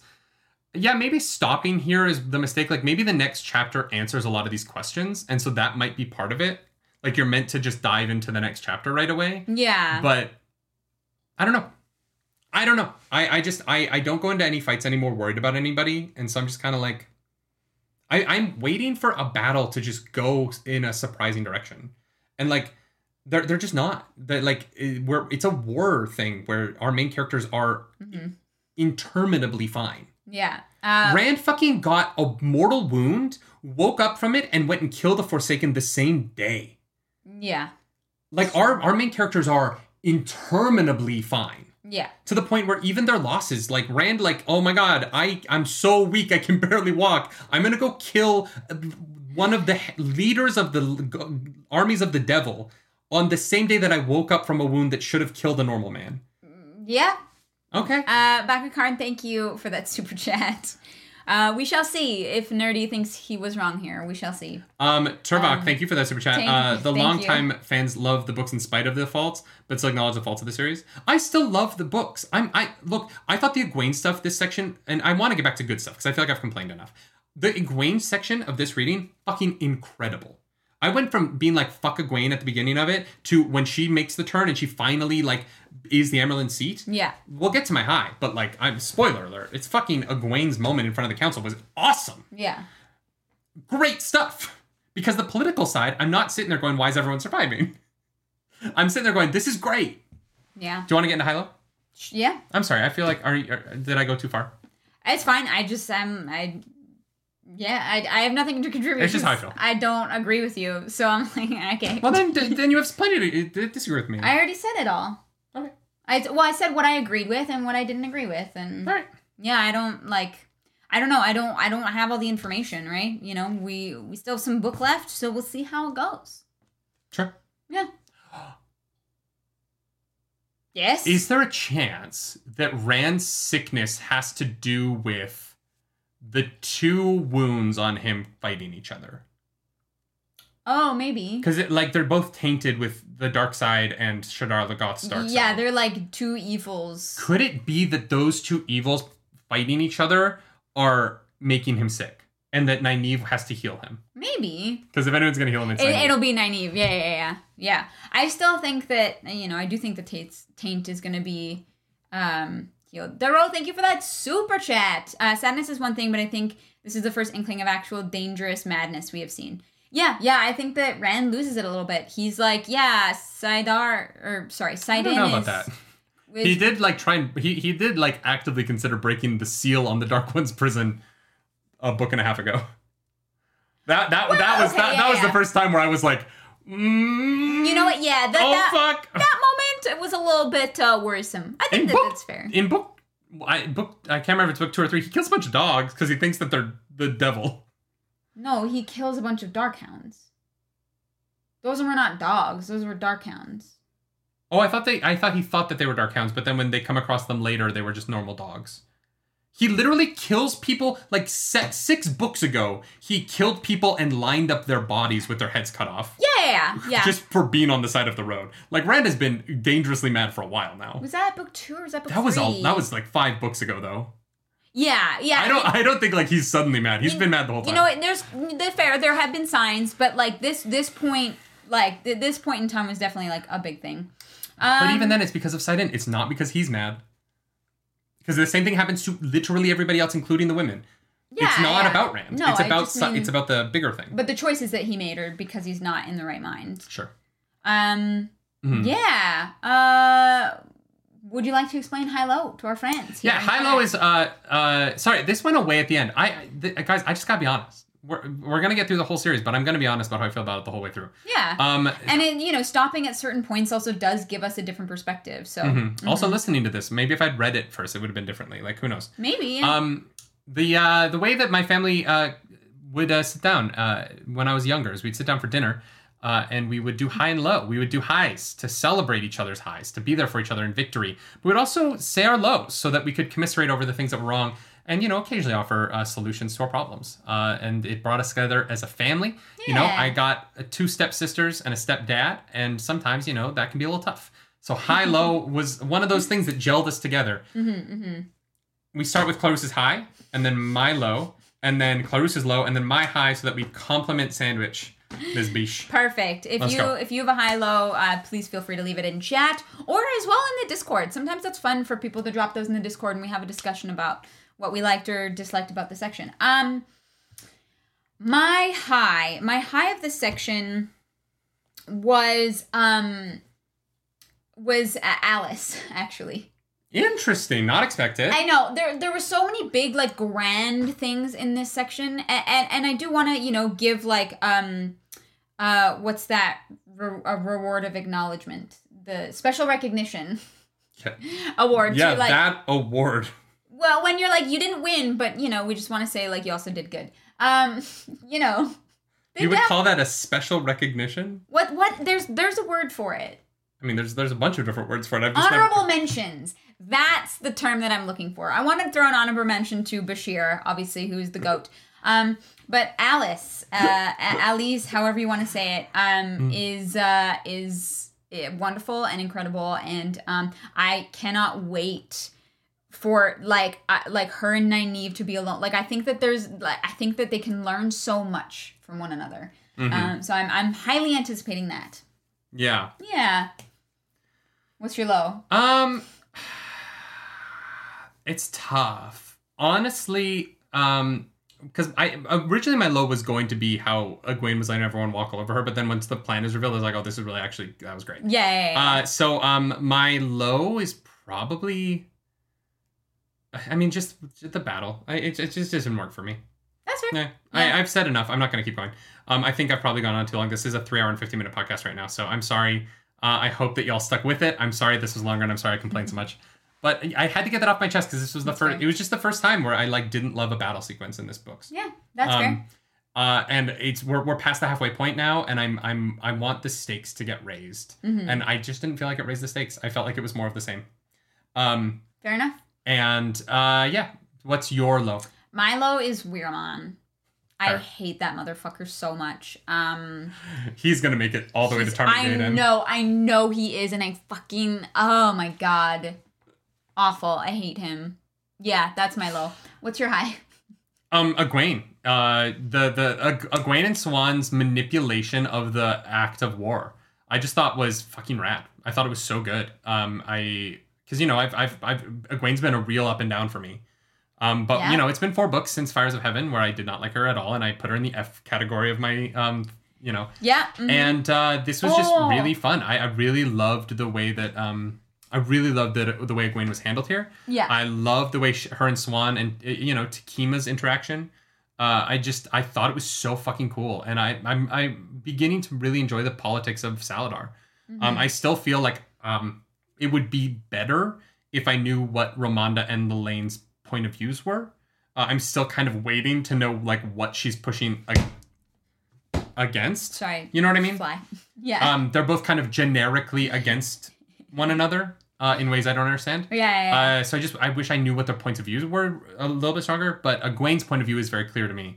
And I'm really enjoying that. Yeah, we should once we're finished with this book, we should make another rankings list that we put out over December sometime. The tier list for characters. See, Sarmi says the reason Rand is not losing is because you're not realizing when he's losing. Again, I agree that he's suffering emotional losses. I want to be very clear about this. He is suffering emotional losses. He has not had a tactical loss in all 8 books. That is just what I'm saying. I don't think I'm wrong. Mm-hmm. But that bothers me. Yeah. He has all the smartest people, I guess, in charge of his army, except Weirman. Yeah. And Matt also has, a lot of, magic information from his memories. Yeah. Yeah. I just wish that, Sulin had died valiantly in battle. But seriously. No! I know, but just something to give stakes. Yeah. I wish that Moiraine had died in a battle and not just in a weird moment where Rand doesn't even have time to process. She's yes, it's my time. Because he has to go fight Raven 5 seconds later. Yeah. The best moment in this whole series for battles is when Robin kills his friends, but then magic undoes that. Yeah. It's Yep. That's the high-low. Yeah. If you're not part of the Discord, what are you doing? Come and hang out. Come talk about Wheel of Time with us, and Yeah, come join the Discord. This is our last chance of the day to tell you that this podcast is brought to you by Audible. Mm-hmm. Audible is a service that lets you listen to the corpses of trees as they're read aloud by very famous people or people who are not very famous and should get paid more because voice actors do not get paid enough. Audible is an incredible service, though. We appreciate them. And if you want a free month of Audible and a free audiobook, go to audibletrial.com/nerdynightly. Let's go. And Clarus. Follow this woman around the internet at Clarus Plaris. That's me. Hi. Follow this woman around the internet at Nerdy Nightly.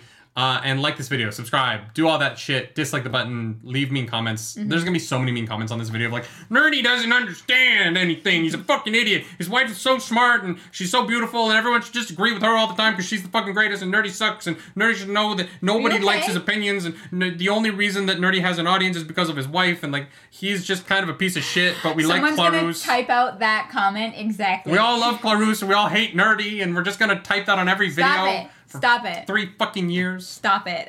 Blue, thank you for 5 gifted memberships. Let's freaking go. Oh my god. Blue's a mad lad today. I feel like I'm Blue, thank you for the 5. I'm not gonna lie. I feel like I found out Kevin Conroy died, and I feel like I haven't been okay today. Yeah. And I'm sorry. I feel like this went off the rails because of me. No, you're fine. I'm not fine. You are not, that's not what I mean.